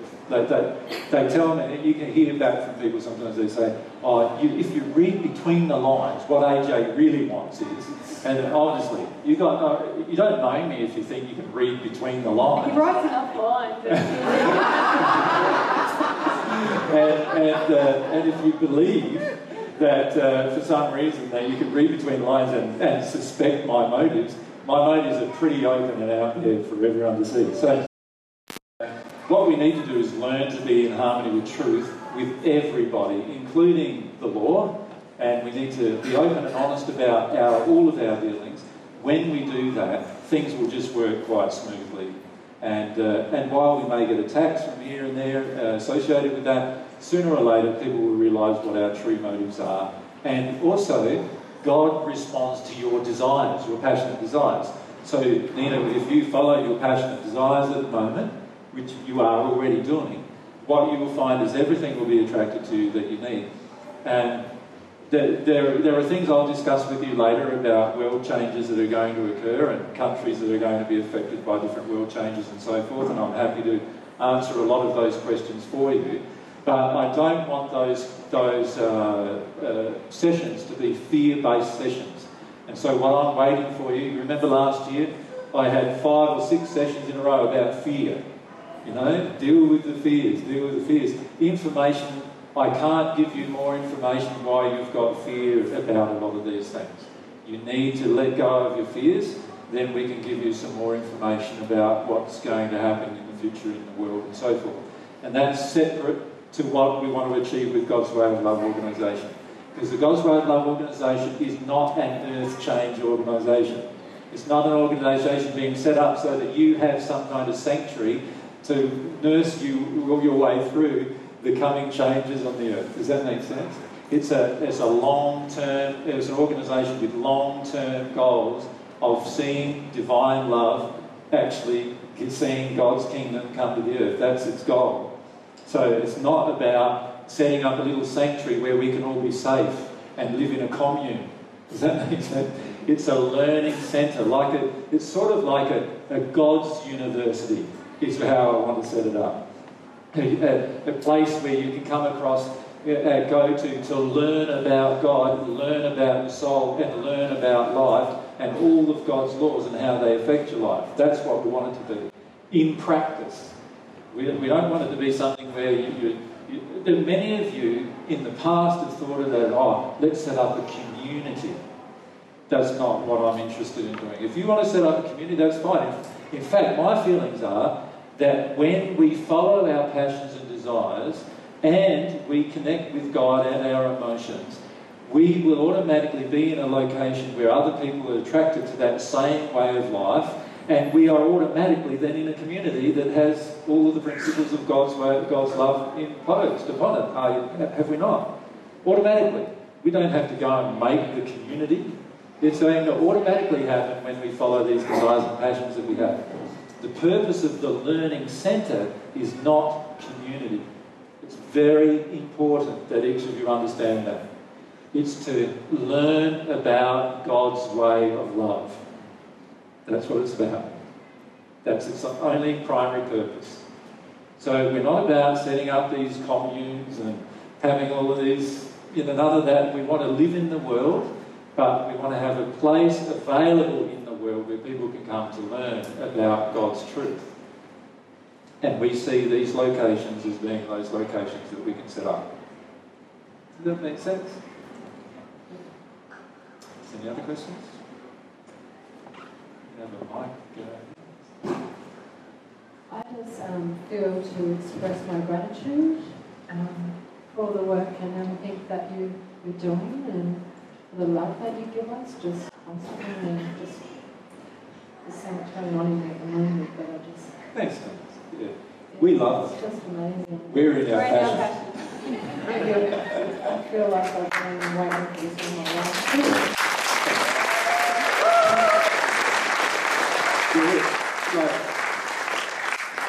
Even if none of you thanked us, we're still in our passion. And we love doing it. So it's like, for us, there's a lot of joy just in following the passion itself. And one of the things we want to help happen in this process with the God's Way of Love organisation is to have some of that passion run off on you, rub off on you, as the saying goes. And so that you can connect with your own desires and passions and really start to follow those desires and passions. Yeah? That's really what we would love to achieve. Yeah. Is there any other questions you have at this point?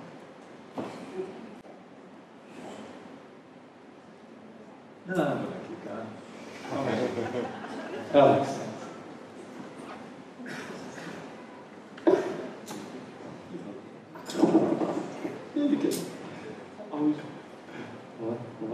I was just wondering, how much of, say, the heavens can we replicate on Earth?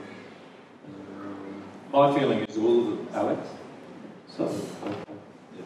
Well, I've just started reading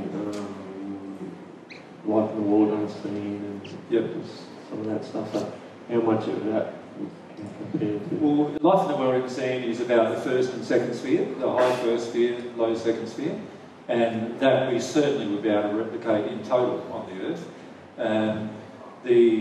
The stuff that talks about in the later sessions of the Robert James Lee's material, the Gate of Heaven and the Life Elysian, we definitely will be able to replicate most of those things on Earth that you read about in there. Right away from the way music is used, the way art is used, the way buildings are created, everything. So the truth is that we have the capacity in our soul to create the same here as what we can create there. The problem is that there's not the love to do it at the moment. It's the love that's the problem. Once we develop in love and get to the same condition of love, then we will be able to create those things. And then we'll also have many celestial spirits and other spirits assisting us in that process.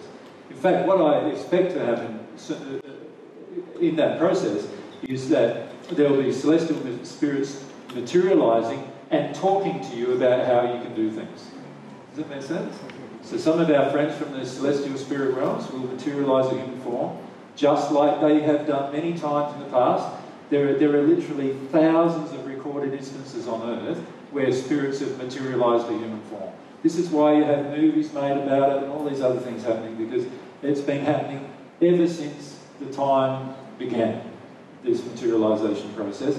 And in the future, we will be able to have it happening from spirits who are in a condition that they can actually give us truth and actually help us through these transitions. But none of that's going to be possible unless there's love here first, unless there's a passionate desire in each of us to have those things occur. Imagine if there wasn't a passionate desire, the scientists would want to cut them up and experiment with them, and would they not? And at the end of the day, there would be very little listening to them. Has any of you, what's that movie? There's a good movie about the one where Kevin Spacey, arrives and... K-Pax, that's right. Yeah. That kind of thing, that's the kind of thing mankind would do right now to a person who's developed differently, would they not? They treat them as if they need to go into a mental asylum and treat them in that manner. And that's how most people look at me, let's face it. He doesn't belong out here talking to people, he belongs in an asylum. And the truth is quite different. There is so much truth available to us from the spirit world, and yet the majority of the times we're still quite resistive to it because of our fears and other emotions. So if we can get the way through that and out the other side of that, then the organisation has the capacity to help us grow immensely. And in fact, one of the teams that we want to set up for the organisation is a mediumship team. And the team's role will encompass, one of the roles that will encompass is actually receiving information from the spirit world that has a benefit to mankind. Specific scientific, mathematical information that has a benefit to mankind. There's literally millions of spirits in the spirit world who are scientists and mathematicians who want to give this information to people on Earth. The problem is there's very few mathematicians and scientists on Earth who are open to receiving it. Has any of you read the history of Tesla? Yeah? If you read the history of Tesla, you'll see that the majority of the time he was on Earth, he was overcloaked by a spirit. Actually, most of his experiments were created by spirits, and he was just acting them out. He often went into these visions where he had a whole vision of the apparatus he was to design, and he just designed the whole thing in minutes, oftentimes on napkins, right? And then he spent his life in building them, and he still has 200 patents in the US office today, 200 patents that are registered in his name of scientific inventions that we use day to day right now, that all came from the spirit world. Did you know that? And that's what's happened. That's what happened with him. And yet there's a whole set of his inventions that mankind has completely ignored, and yet he's patented them and registered them in the US Patent Office. Now, how does all that happen? Well, it all happens because firstly, he was influenced by spirit. He had a connection with spirits. He had a really strong desire for science and mathematics, and as a result, information could be channeled to him. He was willing to experiment. He was willing to open his mind away from the normal way a scientist would normally work and actually connect to this alternate way of a scientist working. And he allowed himself to receive information from his connections with these spirits. And as a result of that, even though he may not have known personally what was going on, as a result of that, much of his inventions came to Earth, and the Earth right now benefits from the majority of his inventions still. The whole generation of alternating current, alternating electricity, came from his inventions. He was one of the unsung heroes, if you like, of the planet in regard to scientific invention. Because you know what happened? The people at the time could not accept how he was as a person. They couldn't accept how he told them to expand their mind. They couldn't accept that his inventions could actually work. And it was only years later, in many cases, that they applied his patents and then used them in day-to-day life. There's no reason why that can't happen right now on a lot of different subjects. Do you know that he was inventing an anti-gravity device? He actually has a patent on it. Right? He told his friends that he was going to come along one time in he called it a sort of like a device the size of a stove, levitating to their address. Now, in almost every other case, he did accomplish what he said he was going to accomplish. Did you know he also had another invention that you could receive energy, cosmic energy, constantly, day or night, doesn't matter whether the sun was there or not, constant energy from the universe, and you could tap into it and turn it into electricity. And you only need 3 devices that have been available for 100 years to do it. So why do we go for solar electricity, which only works during the day? And then, of course, we've got to add the batteries so that it works at night. And then we add the batteries and there's the lead and the acid and all the other things that are toxic to humans sitting in the batteries, right? And then why are we doing all this when 100 years ago things were invented that we don't even need to do any of these things? The reason why we're doing it is because we're so closed in our mind. We are so wanting the acceptance of everybody else around us that we accept that what the status quo is the truth. And God's Way of Love organisation is not going to do that. That makes sense? Not going to do that anymore. We're going to challenge you to expand that thing there so that it can actually start to feel the size of your soul and what your soul is capable of achieving. Sorry, I'm running off there. I'm just thinking of all these pages. You can read this document on the net, so don't panic that I just don't thought create it. perhaps it might be beneficial just to talk about the structure. Oh yes, okay. And what parts of the structure?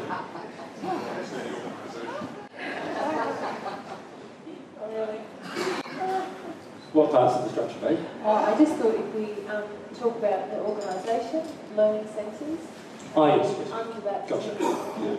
So what we've done is we've created an organisation which has three primary objectives, or three primary things that will be occurring. Firstly, we will set up what are called learning centres.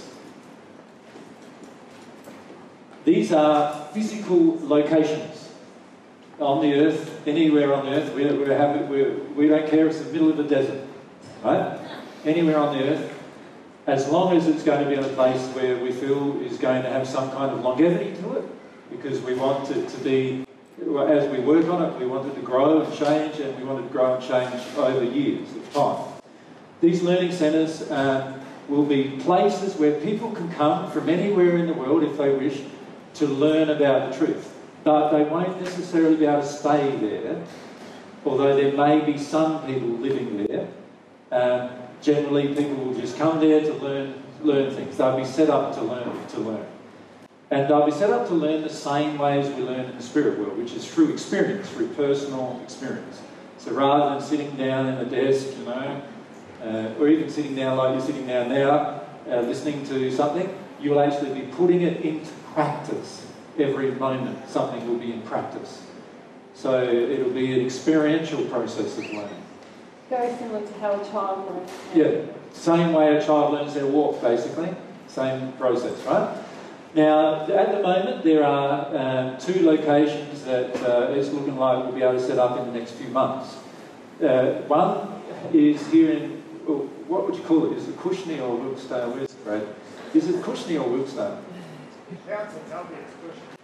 Right, okay. So let's call it Cushney then. I've been calling it Wilkesdale. But it's Cushney, which is near, it's only 2 kilometres from our home. It's 600 acres.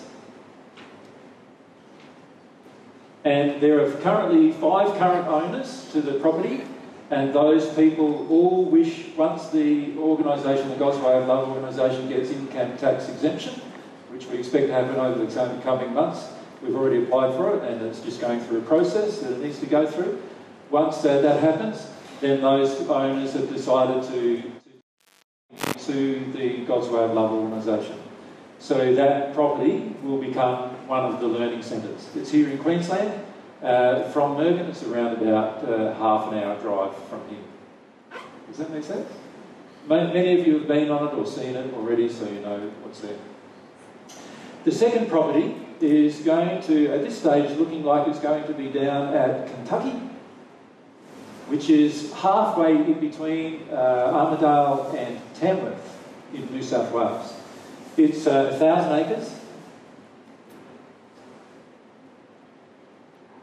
And it's currently owned by some people who are are desiring to follow the Divine Love path, and they have also some other acreage, around 15,000 acres, and they are hoping to also turn their property into a very similar place.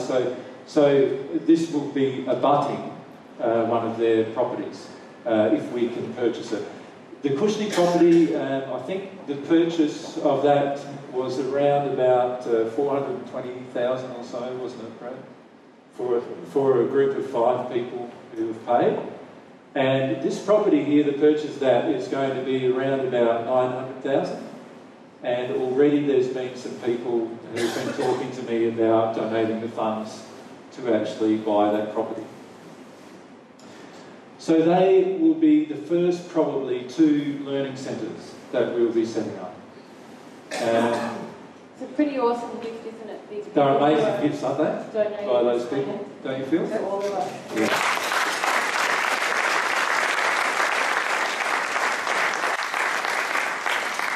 Now, at the moment, a lot of people who've been listening to all these presentations, they would think I already own these properties, or that our organisation owns them. That is not true. At the moment, we do not own any property at all. Myself and Mary own one property, which is the 40 acres that we live in. And aside from that, there is no ownership of any other property at this point. And the God's Way of Love organisation has only been set up last month, and so it has yet to receive any property. And in fact, yesterday was the first donations that you gave to the God's Way of Love organisation. Does that make sense? Up until that, myself and Mary have been paying for all of its setup, structure and all those kind of things, which is a part of our desire, and that will continue until such a time as it can support itself. That's the goal. So the other two learning centres, is there any questions about the learning centres and their locations? You're just flabbergasted. Yeah. No questions at all? Rita?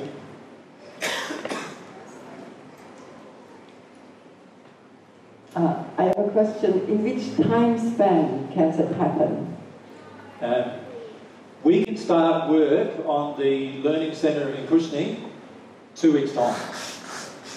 Okay. And the other question was to what you said before, creating God's world on earth. You mentioned previously in a tape within 100 years the world can change to that. I'm thinking the entire world and everyone on it. Yeah. So in which time span? Oh, within 100 years, that's possible. Oh, that's wonderful. But it depends on the free will of each individual, doesn't it? Yeah. So we can't say for certain because the free will of each individual is in play. Yes.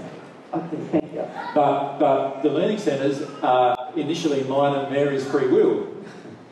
So we can do a lot there if we can get things started there. Now, myself and Mary are the founding members of the God's Way of Love organisation. At this point, we haven't got any other members of the organisation, and we are only going to do membership by invitation. And the reason why we're doing it that way is because in the end, if thousands of people want to be members, by law we have to have a person maintaining a membership register, which means keeping up-to-date addresses and phone numbers and all those kind of things for thousands of people. You can imagine that would be a full-time job for somebody, or maybe even more than one person, and we don't want to waste person's time with having huge memberships. The reason we have members is because we're dictated to by a certain structure under law that we have to create like an organisation. It needs to have members. Frankly, we feel like everyone is welcome at a learning centre. Yeah. It doesn't matter on the path, off the path, you know. The public, any person member of the public on the is planet welcome. who wishes or desires to learn about truth or love is welcome at the Learning Centre. Any person. And any person is welcome to volunteer to do any work there, or to be a part of any team, or to be a part of any project. Of course, they might get some challenges emotionally in the process, right? But any person is able to be involved in any way possible. So there is no need to be a member in order to participate. That's what I'm saying. However, the membership have a particular role. We'll talk about those roles a bit later, because the role of the membership is to make sure the directors follow the constitution of the organisation. And so the membership, the people who we'll be inviting as members, will need to be passionate about the organisation, the constitution, and they'll also need to have a very good soul-based understanding about what the goals of the organisation are. And that's why we're going to invite people to become members. If something happens to myself and Mary, the only people that can ever change the constitution of the organisation is a person who's an associate member at one with God. So that might be a little time in coming, and if something happens to myself and Mary before that time comes, then the constitution cannot be changed under any circumstances. So what you read in it now will not change unless either myself or Mary change it or any person that's appointed as an associate member at one with God changes it, which allows them to grow in harmony with God's laws and principles. So there are the two learning centres at the moment. We expect eventually that there'll be a lot of different learning centres set up by people's desires all the way around the world. And if it's in other countries, obviously we need to set up non-profit organisations in other countries until such a time as the governments no longer need those kind of things set up. Does that make sense? So there are the two centres that we've got, or that we're looking at the moment. The first one, every one of the people who are involved with the current ownership of the first one are very keen for it to become a learning centre. The second one, the current owners of Kentucky are very keen for it to become a learning centre, but it will depend to a degree. They have the property under mortgage, and that's the reason why we need to find some funds to pay out those mortgages so that we can actually have the property under the control of the God's Way of Love organisation.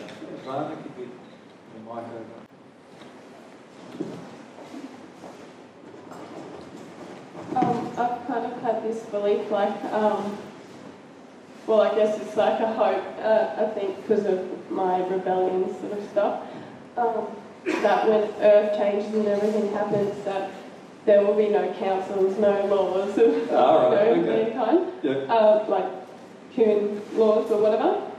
Well, that may be the case, Ivana. Like, obviously, maintaining law and order in a situation where there's huge devastation on earth is going to be quite difficult. Yeah. And so what you say may be true. But I don't know why you wish for it, because in the end, the law and order provided by governments in a lot of ways is very beneficial to us, and gives us many benefits that we currently are not honouring.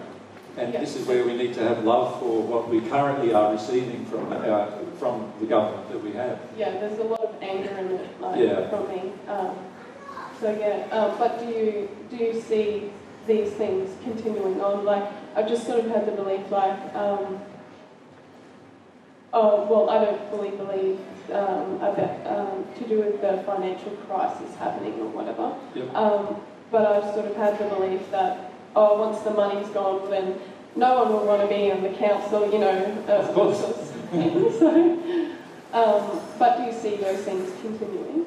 There'll be some attempts to maintain law and order by governments, but obviously once a certain level of damage occurs to the economy, then it becomes very, very difficult for governments to maintain control. And as a result, it's going to be then go back down to communities and what kind of principles they want to live by as to what governs their certain environment.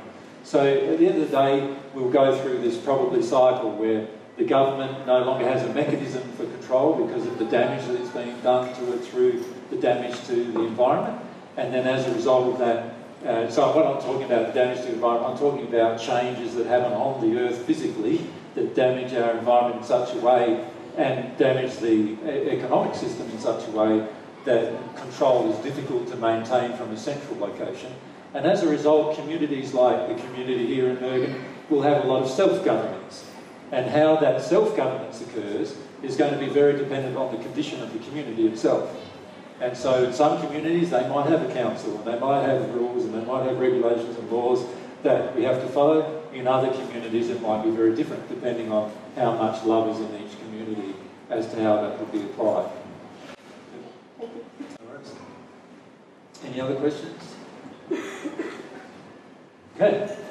The second thing we're setting up is learning projects. So on the learning centres, and that says learning projects, believe it or not. Now on the learning centres, there will be projects that we'll be setting up to enable people to learn. And the projects will be wide-ranging projects, right the way from projects involving music, art, theatre, and all of those kind of things, right the way through to scientific projects, energy-based projects, and right the way through to soil improvement, land improvement, construction projects, and so forth. There'll be just this wide range of projects. Actually, on the table there, I've listed all the different project groups, haven't I? I've grouped the projects. Yeah, we might just write some of them down if we can. So what is the first? So there's arts. Let me see some. I'll go from the top.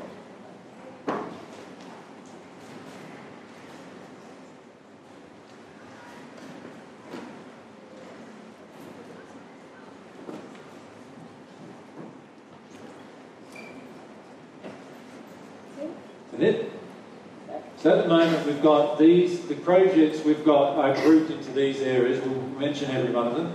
So we've got the group of the arts projects, which includes music, drama, theatre, all those kind of things. In fact, what we envisage happening is groups of people who are interested in theatre just going to schools, giving a play, all those kind of things, all around the community, but all related to love in some way. All of the themes will be related to love and truth in some way. We've got flora projects. Those kind of projects all revolve around all parts of the flora system. So, and all of the plants that we might plant, right the way from grasses, right the way through huge trees, and all the things associated with that, such as nursery for the plants, collection of seeds, and all those other things, all involved in the flora projects that would be created. And this land obviously has been very damaged, and so it gives us the opportunity to show about regeneration of land and how when we work in harmony with love and deal with our emotions, how that process can be speeded up quite a lot. Yeah. So there will be a soul focus, an S-O-U-L focus on in all of these areas. The focus will always be on our soul, what emotions are in our soul, and how that affects the land, how that affects the arts, how it affects the flora, how it affects the fauna, and so forth. There'll be fauna projects. Those projects are involved about getting back the wildlife that used to be in a location back to the location. There will be projects involved in creating places for them to nest and breed, along with have food sources and shelter sources and so forth. So there'll be quite a lot of those kind of projects in terms of the regeneration of the land and getting the animals back that we've lost. Many of them in Australia and in other countries have become extinct, and we want to create environments for extinct animals because we expect in the future that we'll be able to recreate some of them, right? So at the moment the technology exists to do some of this without the life force being present, and what we want to do is do some of that so that in the end a lot of the animals, the birds and other creatures that have been lost to human society will come back to us. But we need to first generate the location where they can come to. And many of us are very familiar with the idea that our soul condition has affected a lot of damage around us, yeah? So obviously that's why we're having a soul focus always. We're dealing with repentance about the ways we've taken from land, from animals, as well as dealing with our current emotions about the land, what we want, take, lots of things. But we're also trying to support, as an extension of love, support that process. So we're changing our soul, always acknowledging it, that is the primary thing that affects everything around us. But we're also in the process of doing that, trying to support and regenerate in physical ways. Yep. Have I explained that I think adequately? so. Yeah. Does everyone understand what Mary was saying there? Because, why am I building a nesting box? If I clear my emotions, the birds are going to come, aren't they? But if they come and they've got nowhere to breed, they're not going to live very long, are they? So we can fix the emotion and the birds come, but then they've got nowhere to breed and they're going to die. So we need to also do some physical things to fix what man has done as damage to the environment, to enable them to continue to breed and live and so forth. So there's a lot of projects involving the fauna project. So if you love animals and birds and so forth, that might be an area of passion that you're quite interested in. There'll be energy projects that are revolving around creation of free energy sources that are relatively easy to generate. They won't be solar or wind based. They'll be cosmic energy based. and we want to focus on them first, and then some other forms of energy that are available in the spirit world. And the key there is going to have the people who are interested in that team or area. If you have a scientific bent or an engineering bent or an electronics bent, you might be attracted to that area, but you're going to have to learn to expand your mind a lot from your current conceptions, because there is a lot of things that can be done quite simply as long as we have a lot more open mind about them. There will be projects involving water. There will be things like watercourse management, water collection for human consumption, and water collection for the purpose of regenerating land and so forth. Not only that, there will be water, how to keep water on the property. So there'll be all sorts of things about that we'll be going through about designing systems to actually create stores of water under the ground automatically, so that water doesn't run off the property and down the watercourses out to sea and so forth. So that's all to do with the water projects. Waste, we'll be looking at human waste as well as waste associated with toxic waste. We want to get to a point where we can process radiative waste as well as all other forms of waste, chemical-based toxins and so forth, along with normal human waste that we might have. And we want to have the policy that anything that comes onto the property is dealt with. We deal with all of our own waste. We don't dump or put anything out. So we don't want to get to a stage on the properties where anything that is, where any waste that's created on the properties has to be dealt with on the property. So you see, the world is so used to getting our waste. You know, we get all of our plastic bags and plastic rubbish and everything else that's wrapping up everything. And what do we do with it? We take it down off of my property, because I don't want to let my property litter in my property, and I take it down to the rubbish bin. And where does that go? It goes into some other location property, and gets buried under the ground or whatever else, and the toxins leach and away it goes. That's what happens right now. We want to stop that entire process and take full responsibility for our own actions right across the board, including all the creations of what we create in terms of waste. Does that make sense? So there'll be a team or projects associated with waste.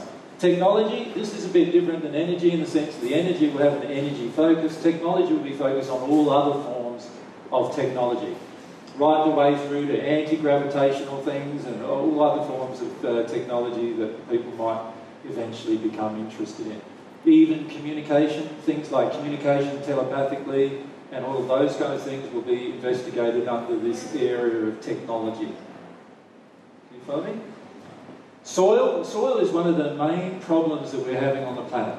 And many of you may know that because the soil is being so degraded, our own bodies are struggling to exist because of the mineral contents being out of harmony with what's in the soil and so forth. And we want to spend a lot of time on righting the imbalances in the soil and understanding the soil as a living thing. And so that's going to be a very important part of some of the projects. And the land itself, we're talking about planning how the land is used as a resource, but in terms of loving it. At the moment, human society clears out the land. We get change, usually between two bulldozers, and bulldoze a whole section of land. We pile all the trees that were there up and burn it. So all that trees and everything are wasted.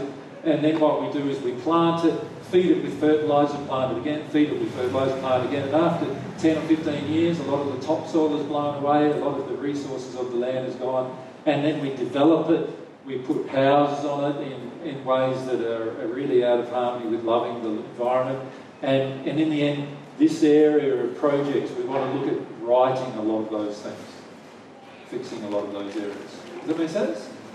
Yeah? Getting the idea there's a sort of fairly wide scope of things. And surely some of your passions would be involved in some of these projects, yes? Many of you will have passions in more than one project, will you not? And if that's the case, that's fine. There's no rules as to how many projects you can be involved in, as long as you're passionate about it. And we'll talk about how they will be managed after the break, but it's very important to understand that there is no limitations on how you can be involved and how much you want to be involved, whether you want to be involved at all. We'll still love you even if you don't want to be involved. And we'll still love you even if you try to be involved in it all night and wreck yourself in the process. We'll still love you then too. We want you to love yourself, right? So, now, the third area, where we'll be focusing on. They actually have they're all related. They're all related, yeah. Will be they support each other. Learning teams. The purpose of the learning teams is to construct an environment where you have to interact with other people. And how many of you don't want to do that? Right? And so it constructs an environment where the law of attraction starts working perfectly in the interactions with people. And remember, the learning teams will have the same. The people in the learning teams will probably have the same or similar passions, right? But you'll all have different ways and different emotional healing to do and all that kind of stuff, which will interfere with those passions. Now, the goals of the learning teams is to actually assist and work together on the learning projects. Does that make sense? So we construct a project where 3 or 4 or 5 different teams have to work together. And you've got all of these competing things going on, all of these different emotions in play, and hopefully it's a great way to actually work our way through a lot of things and bring our own emotional state into harmony. Now, we've divided the learning teams into 2 primary sections. The first section is an action teams. Both are really action teams, but we're calling the first section action teams. Action teams are focused on the external community more than they're focused on the internal operation of the organisation. By that we mean the action team, whatever the action teams learn and do, will eventually, we feel there will be a demand in the external community to know about those things. And part of the role of the action teams will be to go and teach people who want to learn about that particular area or field of endeavour. Does that make sense to everyone? The second type of team will be a service team. And the service team role is primarily to serve the organisation itself. So in other words, it will do things for the smooth operation of the organisation. Does that make sense to everyone? And so there's very different roles in some of them. If we can illustrate maybe a few. Do you want to list them? I'll write some of the service teams.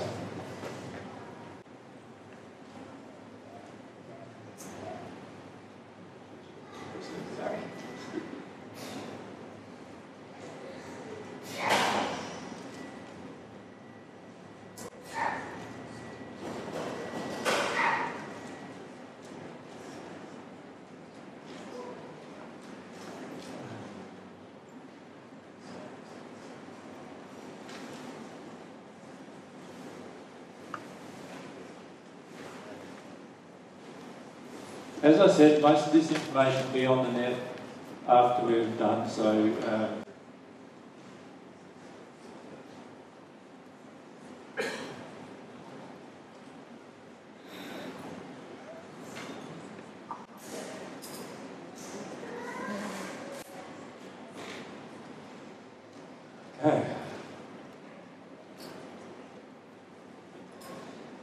Yeah, it's a lot easier than I have.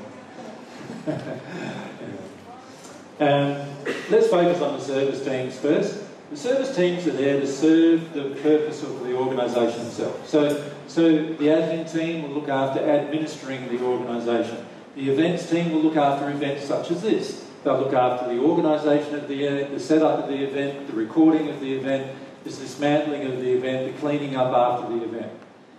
The finance team will look after things like the finances. Remember that all the finances coming in will just be by donation. We won't be doing anything unless there's a donation to cover it. Does that make sense? We won't do anything by loans. We're not going to be doing anything by people wanting something back in return. It will all be done by donation, just like everything we've done up to now is done by donation. And the finance team will look at, right, how much is this project going to cost us?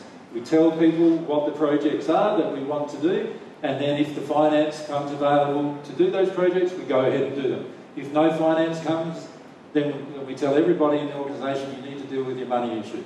Because obviously there's no finance coming yet, and we need to work our way through that emotionally, right? So remember, we've got to have a sole focus on everything. So if the organisation hasn't got enough money to do something, then we all sit on our bums and work out why the organisation hasn't got anything to do something.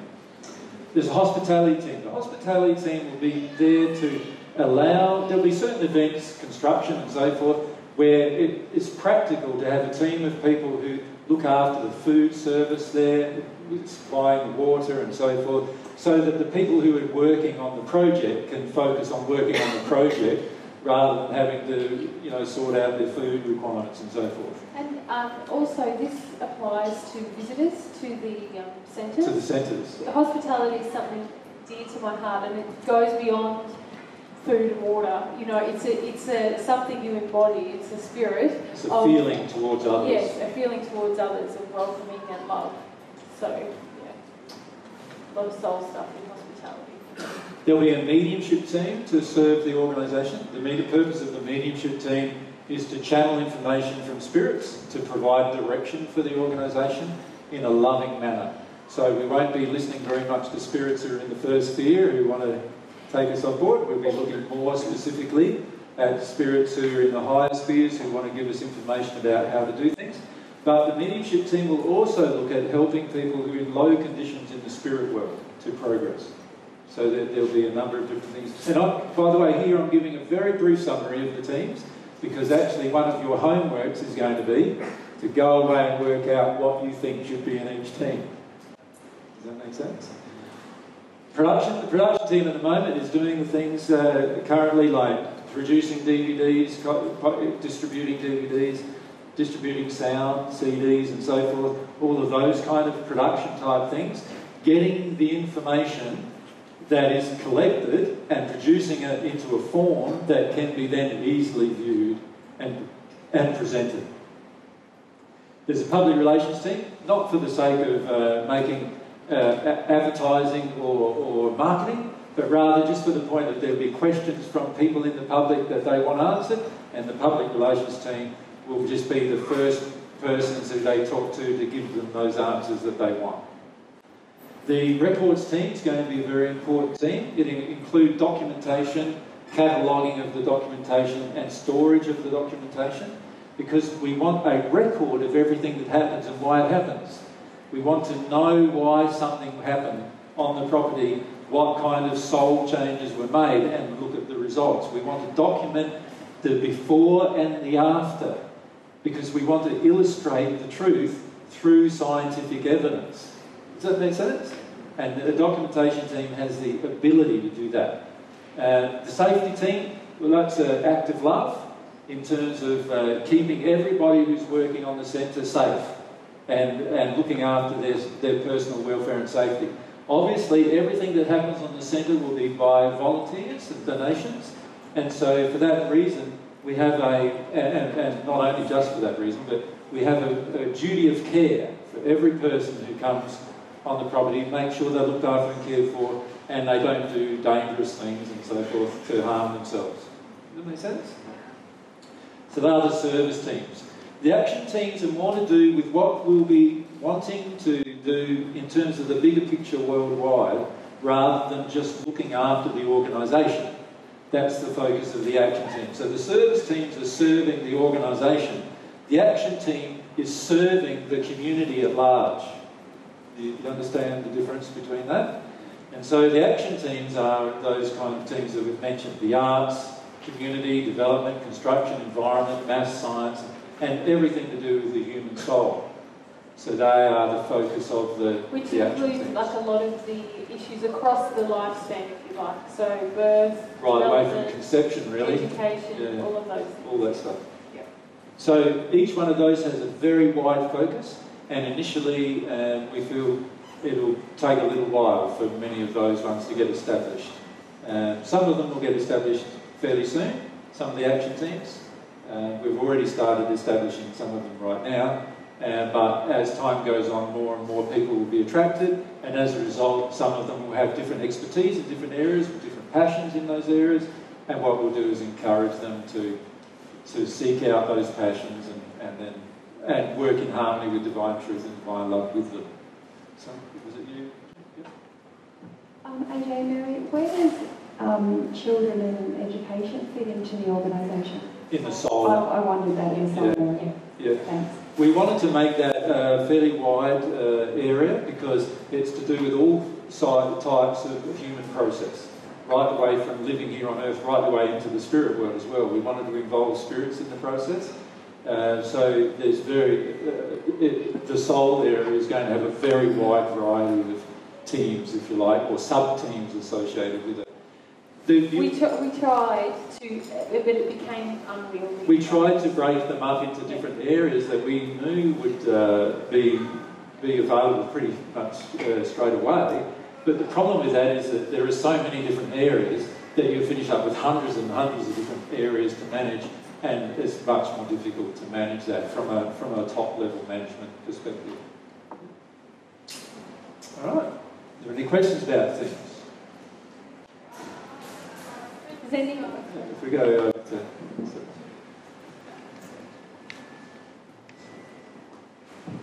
Can I just ask you guys, there was another team that AJ you mentioned about natural disasters.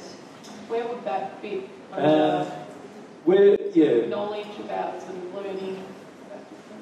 When you say natural disasters, there's a number of different facets of the natural disaster. There's the responding to the disaster in a human way, which we feel would come under community, where basically we're caring for the community, we're giving things as a non-profit organisation, giving things to the community. So if there's a flood in Bergen, yeah, the community learning team might go, okay, let's go down and help them. But then with a lot of natural disasters, there's also a clean-up process, a clean-up phase, where the environment team might be more involved in that, like in terms of how to get everything back and get plants planted and trees re-established and all those kind of things. And then there's the construction phase, usually after a natural disaster, where people need places to live. And so an event such as a natural disaster may have many teams involved in that event. If we come just in front and then up to Tim up the back. Yep. Will there be like an area where you can do healing for animals? Healing for animals? Well, every one of these areas will have different things involved in it. Now, the environment area is an area that will be involved with the plants, the animals, the ecosystems. And every single area will be applying the principles of divine love and divine truth. So there'll be healing occurring in all the areas at some point. And when I say healing, I'm not just talking about the general emotional healing. I'm talking about physical healing as well. Once we become at one with God, obviously we'll be able to heal animals, we'll be able to heal people, and so forth. And so what we want to do is that'll be encompassed in all the areas. Does that make sense? There's no limit to one area where we would be limited in that regard. So you've just got to expand our minds a fair bit here and understand that every single area has a very large scope of activity, and there will be many of the day-to-day things that will become a part of your life will be involved in many of these areas. So we just need to open up our minds to that. Tim? Just a quick one. How and when can we offer our services? That's 2 weeks' time. We're having meetings back here, and we'll discuss more of that after the break. Is that all right? We'll give you very specific details about that after the break. It is time for a break, isn't it? So how about we have a break, and then we'll answer a lot of these questions about the nitty-gritties over the coming months.